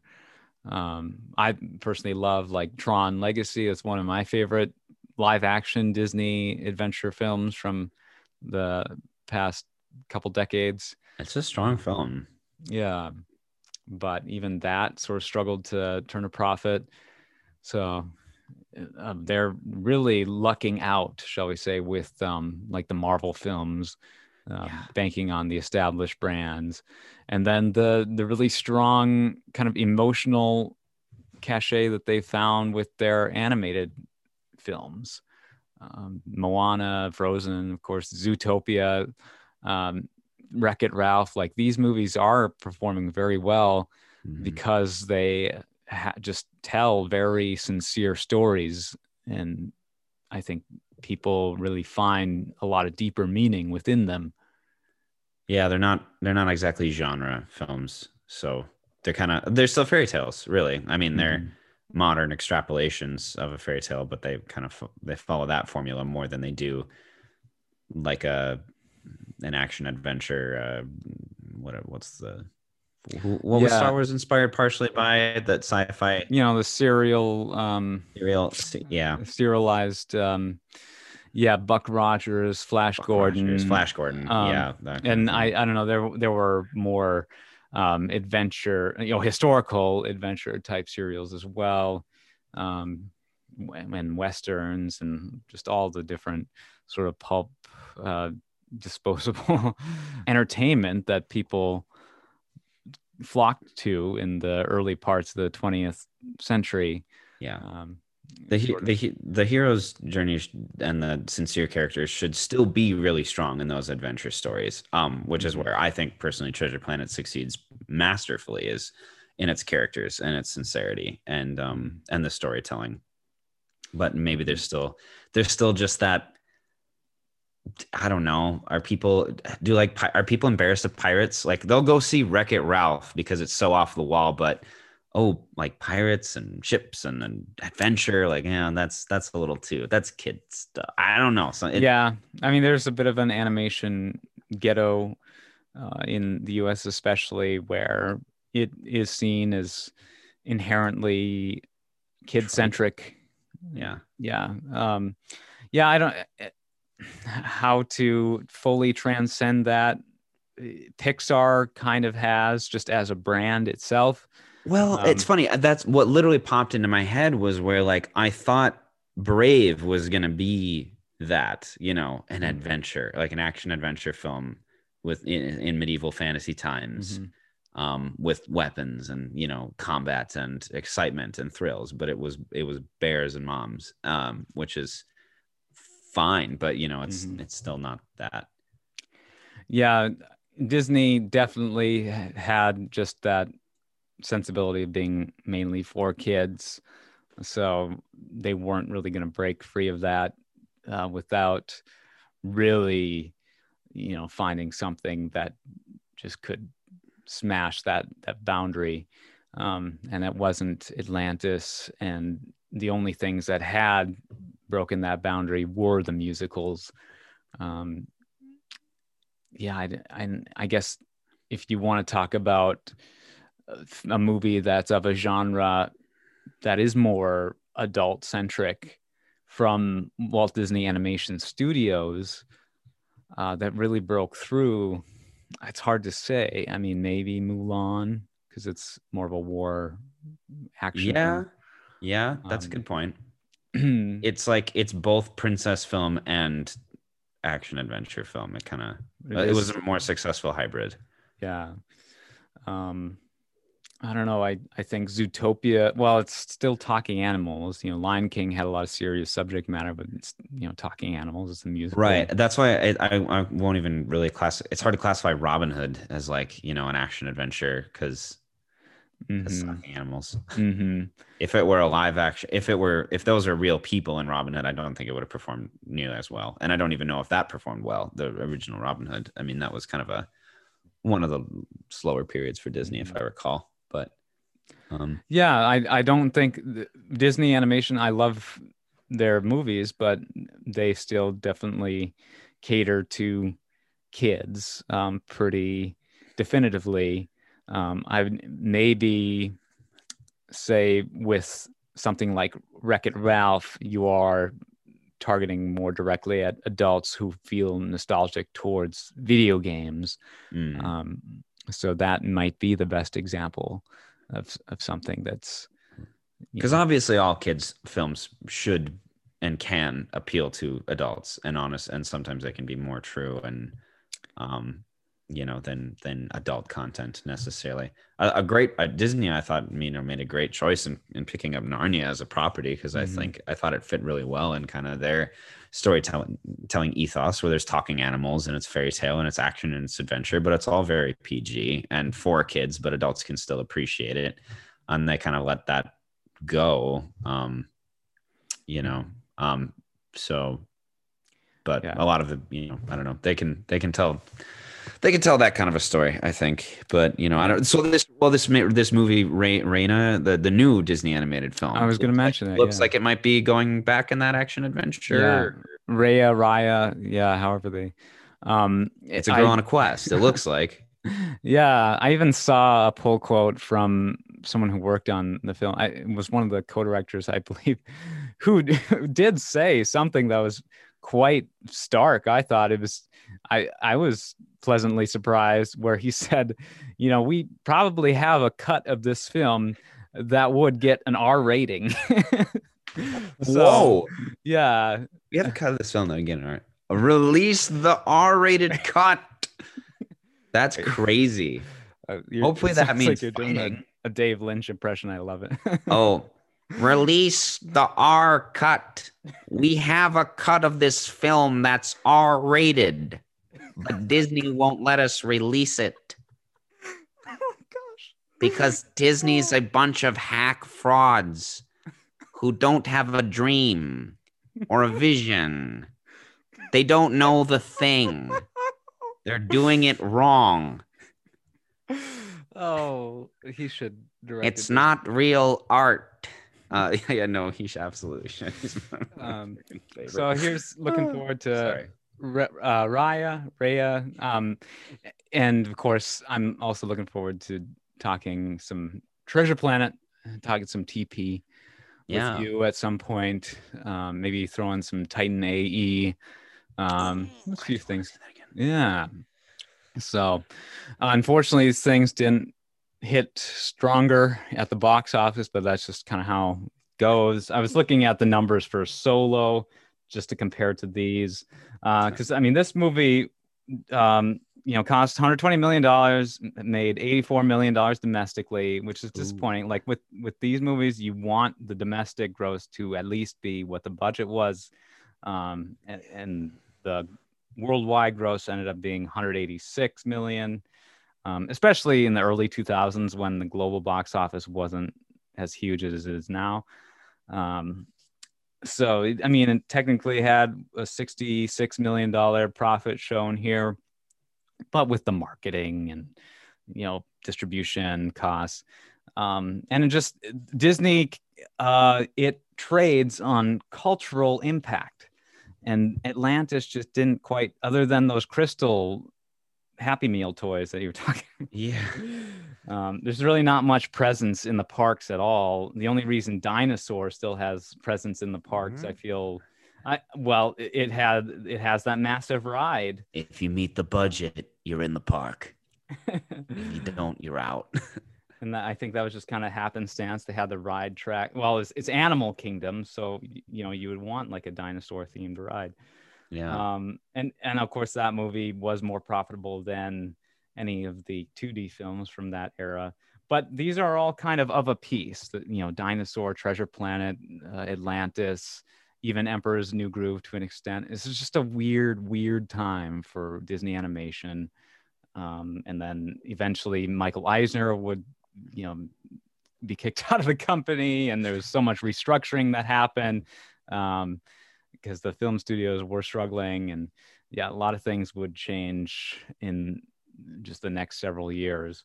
But it's fun to explore. Atlantis, I don't know, not much more to say. That's where, not much more. Yeah, we can absolutely wrap this up. I was going to mention Solo. Right. Just briefly, that movie cost around $275 million. 275? Because the massive reshoots. And isn't that more than Infinity War? Yeah, probably, just because that movie, I doubt, had nearly the difficulties. And there was a back-to-back production with Endgame, so they're filming it Lord of the Rings, where there's two things simultaneously, basically. And then it grossed domestically $214 million, which is pretty good. It's Ron Howard's biggest film, but $393 million worldwide, so less than double the budget. And usually with marketing and distribution, you're looking at almost double the film's production budget in some cases, especially for something massive like Solo. So it was definitely a disappointment. Movies will often eventually make money in the long run just because of all the opportunities for distribution down the road. But it's just disappointing when you're looking for something that's going to resonate with audiences. And the money is almost a secondary concern when you're talking about Disney, where they want your choirs and in high school to be singing the big songs from their most recent movies hit soundtrack, at each of the Well, I almost wonder if resonance, well, it might not be resonance in a deep and true sense, but resonance in a shallow sense. I mean, maybe it's a bit cynical, but the movies that do better are the ones that appeal to the least common denominator or the widest demographic, or are the most safe, the most tame. They're not, Yeah, that can happen. I don't see that with the big four Disney Renaissance films, really. No, not the Renaissance films. Maybe the modern films more. I mean, I obviously ride or die for Frozen, right? And I love Tangled. I think Tangled is amazing, but I would call it very safe. I would call it as safe a movie as you can possibly make. In a sense, I don't know. I don't think that necessarily applies so much to Disney. It's a little bit, because these are all ultimately corporate endeavors, and so they have a certain sheen to them, of course, but it's not quite like, say Trolls. No. It's where that really is trying to, appeal to the top 40 aesthetic, pop Once charts. Shrek came out, children only wanted to watch Shrek. Oh, Shrek was at this time too. And Yep. Shrek has some deeper themes. Yes, but I think I would say if anything killed Atlantis and Treasure Planet, it was Shrek, because it had the music, the popular music. It was funky. It was edgy. It was action packed. It was a quest. It was hilarious. It was romantic. It was goofy and cutting edge in every possible way. Shrek is like the pinnacle 3D animated film of the century, of the development of animation, probably. I mean, I think people are starting to see it that way. And Disney's never gone full Shrek, but they've really tapped into a lot of Shrek. Yeah, well, there are lots of cheap knockoffs of Shrek that are just trash, and you just use your eyeballs to really discern where the substance is amongst these huge, blockbuster products, really, that these big studios are. I was trying to think of an example when you said that, and the first thing that came to mind was Happily Never After. Did you see that trash? And that wasn't even, I don't know if that was a major studio, but yeah, exactly. But they were if it was a non-major studio, they were able to pitch this movie like it was because of the Shrek aesthetic, which it completely failed at. The only thing I liked about that movie was the main character looked like Cao Pi from Dynasty Warriors 5. Sure, video game. And you can tell the animation. I'm not sure it was a B tier studio, I think.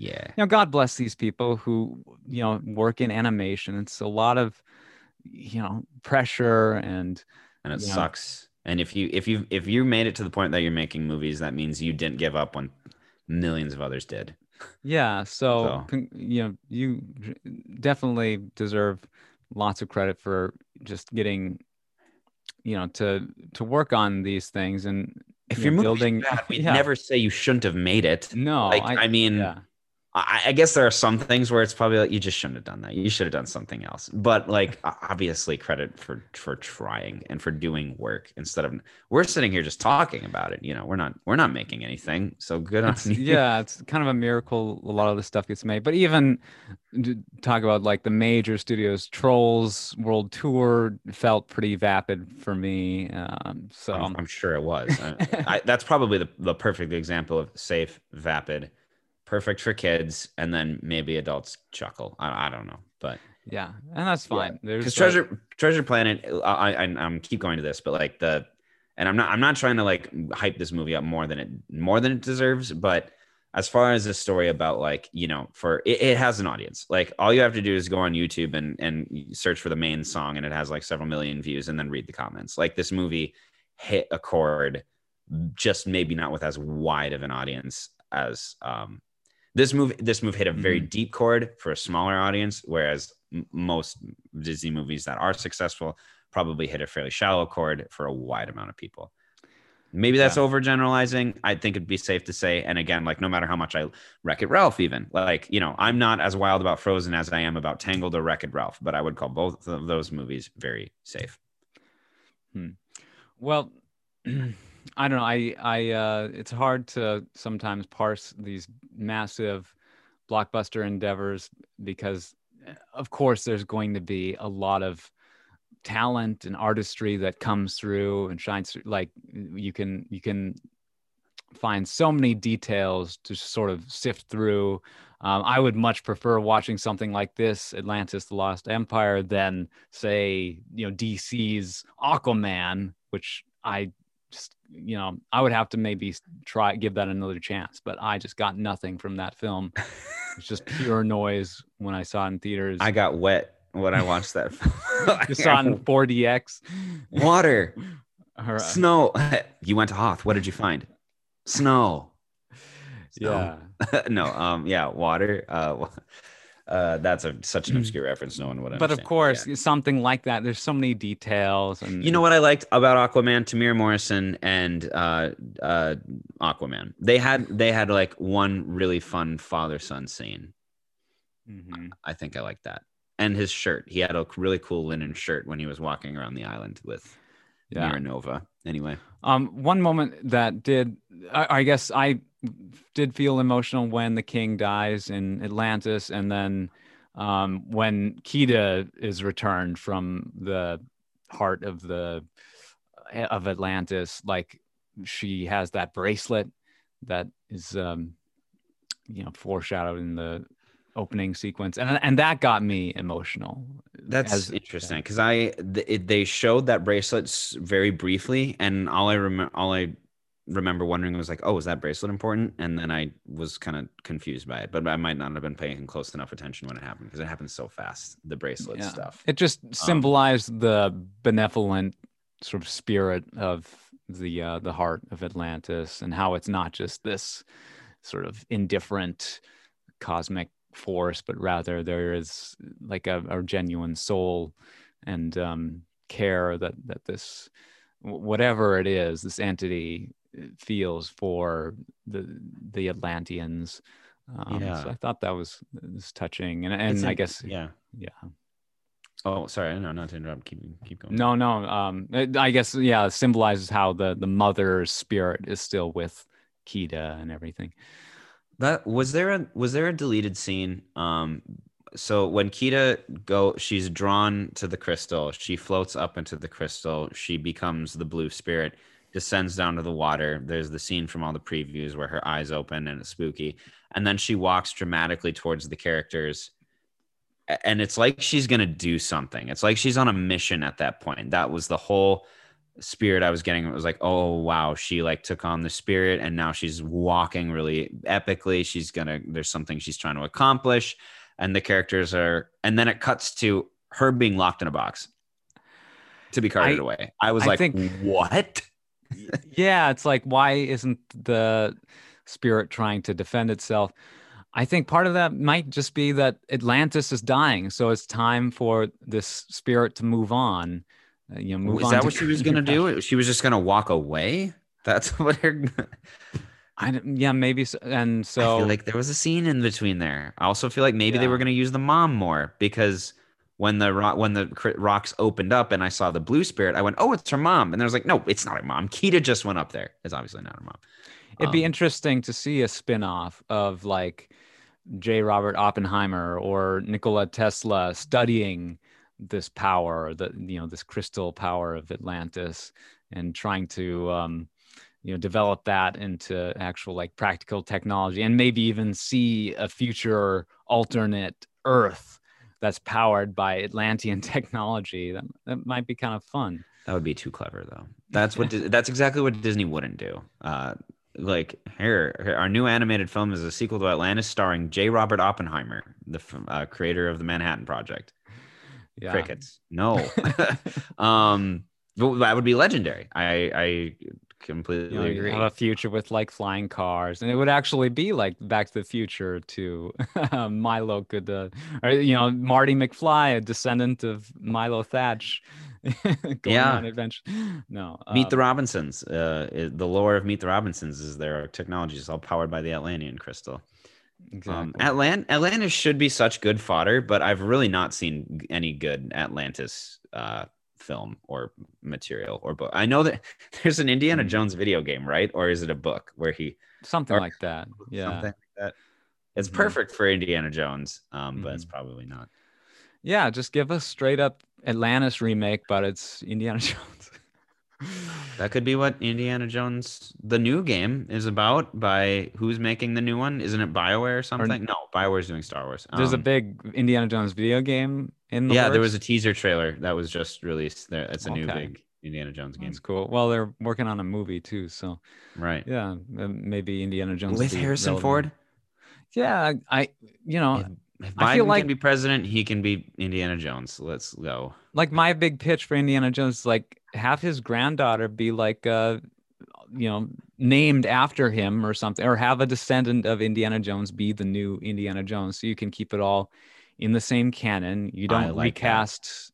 Yeah, you don't recast Indiana Jones. Are they scrapping Crystal Skull, or is it Are they like, it's there, it's canon? No reason to do that. I mean, you could have an aged up Shia LaBeouf kind of playing a mentor character to like the next, maybe his child or something. Is the Shia LaBeouf is not his kid, right? In the movie, Shia LaBeouf is the son of Indiana Jones. Yep. Wow, that shows you. And Marion Ravenwood. And Marion Ravenwood. Okay. Well, so now his granddaughter, then Shia LaBeouf's daughter, could be the. I mean, it would have to take place in the 70s or for that grandson, to be possible. but yeah, I mean, it'd be cool. I like granddaughter, especially the name Indiana for. I mean, this is a perfect opportunity to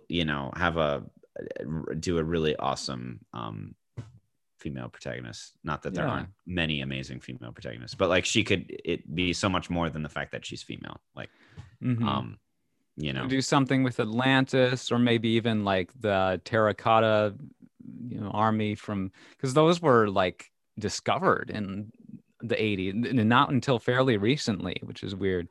But maybe incorporate that kind of lore being set and have it set in like the 80s or something. Oh no, Philip, I'm just so because dumb that would to be have said 70s. Of course they're gonna set it in the 80s. Of course. Well, yeah, because the King or Crystal Skull's in the 50s. So yeah, I guess 20 years after that would be 70s or Indiana 80s. Jones, 1984. That's the title. Yeah, not to like further, indulge in 80s nostalgia or anything, just because that it's easier to tell an Indiana Jones story if you're not dealing with like current day technology. Yes. No, stay away from monitors. And then it wouldn't make any sense for him to be alive. It would make sense for him to be alive and old in the 80s still. And you've still got the Russians to worry about, and of course, well, Indiana Jones is one of the few things that makes sense to do the 80s nostalgia thing with, because Indiana Jones is one of the products of the 80s. Yeah. It's one of the reasons the 80s is nostalgic. Anyway, we've gone on. Well, yeah. So I enjoy kind of delving into these deep substantive, but like, we'll do this maybe from time the girls to time. wouldn't have been nearly interested in going on like we have about these things and all these tangents and stuff. Yeah. So it's fun to kind of get that out, but we've kind of explored and laid the groundwork for some of this era of storytelling. So apologies if it's gone long, but thanks for sticking with us if you have. And you probably you would know what to cut it, No, I this has all been great, and we this was a very specific time in animation history, and the technology kind of reaching a turning point of CGI being able to tell more realistic, compelling, and immersive stories. And Meet the Robinsons, you mentioned, was another film from this era. Chicken Little film ever made was one. Was there another CGI movie we're missing? They had Dinosaur, they had Chicken Little, and Meet the Robinsons. Bolt. And it was like Bolt, and the Bolt was the first movie released after John Lasseter and Ed Catmull came in from Pixar to supervise Disney Animation. Other 3D CGI, I can't think of any others. Yeah. The ones you mentioned. So, other than the Mars Needs Moms and Christmas Carol, right? Like those were a whole different. Yeah. Robert Zemeckis' company that did a lot of motion capture, image movers. But yeah, that's a little separate. So yeah, Atlantis, it was the 41st animated feature from Walt Disney Animation, and it was quite a bit of a departure. But then the following year, you would have a very kind of similar take on the genre with Treasure Planet. And we'll talk about that at some point. But it's an interesting time, and a lot of these things have kind of faded a little bit. But of course, there are still plenty of fans who are very nostalgic for these things, understandably so. Right. yeah, there's not much else to talk about. Kirk Wise wouldn't do much more for Disney. He has only directed one feature film since Atlantis, which was 2020's Bobbleheads. Speaking of, The title scares me. yeah, not great. And then Gary Trousdale has done a lot of stuff for DreamWorks. In fact, he directed, if you remember, like the first Madagascar Penguin spin-off, which was like that Christmas special, which was hilarious. I don't know. I don't know if I've seen the Christmas special. I love the Oh. Penguins movie. Jillian Yeah. just watched it today with her nanny kids too. Yeah, I just remember seeing a Penguin short in their mid 2000s. It was, I think, 2005. I can't remember what movie it accompanied, but like, I just remember laughing really hard at it because that they brought in that old lady character from the original Madagascar, and like, I just remember this Christmas special with the penguins being way funnier than the actual Madagascar film. You're not a fan of those, are you? No, not I like the second one because the second one actually has some jokes that make me laugh. I don't know if I could tell the two apart, to be honest. What was the Madagascar knockoff movie? Was that Disney?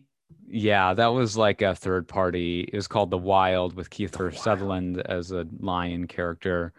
But that As a was child, I was embarrassed watching previews for that movie. Just like, I know what you're doing. This is just weak Madagascar. Why? Like, you're not fooling it anybody. was distributed by Disney, but it wasn't developed in-house. It was, and then yeah, there was like that Bruce Willis raccoon movie, Over the Hedge. Over the Hedge? Was That that was Disney? that was a mainline DreamWorks movie. Mainline DreamWorks. Okay. And that one was funny, if I recall. Yeah, it was pretty good. So yeah. Anyway. Well, thanks, Dawson. gotta Yeah, go. you Boy. clearly had some did have time time to chat tonight, which I am very grateful for. This was very fun. That was very fun. Yeah. Thanks for making me watch Atlantis, because I was not planning on ever doing it, but I'm really glad I revisited it. There's a lot of beauty there. This is kind of the style of podcast I enjoy listening to, where it's sort of long form and you never know what direction it's going to take. And it's almost like going to film school in some cases. But the movie Atlantis, we hopefully talked a lot more about contextual stuff that covers a lot more ground than just this one film. And next time we'll keep it a little lighter. But for now, we nerded out over a movie called Atlantis. That's right up our alley. I like the princesses and all that. I love them. I do. But yeah. What's with the symbol, the A? Is there a word for that symbol? Because a lot of times people misuse Greek characters. I don't know, but it was on the shoulders of the soldiers in the ship.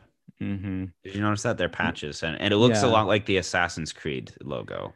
Yeah, I don't think it's the Greek character Delta, because that's just like a triangle, right? Maybe it's technically a Delta symbol. Well, I don't know. I guess it would make sense if the Atlantean language should basically be a Greek. I mean, it's a Greek myth. It's a Plato. yeah. But yeah, no, it's just a style choice, kind of cool. All right. Well, you find Thoughtcast on various podcast platforms and at Thoughtcast on Twitter and Instagram. Visit thoughtcast.com. You find me, Philip Elke, on Twitter and Instagram as well. Thank you, Dawson, so much. We'll be back on the Thoughtcast at some point. Thank you for listening. And have a magical day. Have a wonderful week. Warm hugs, everyone.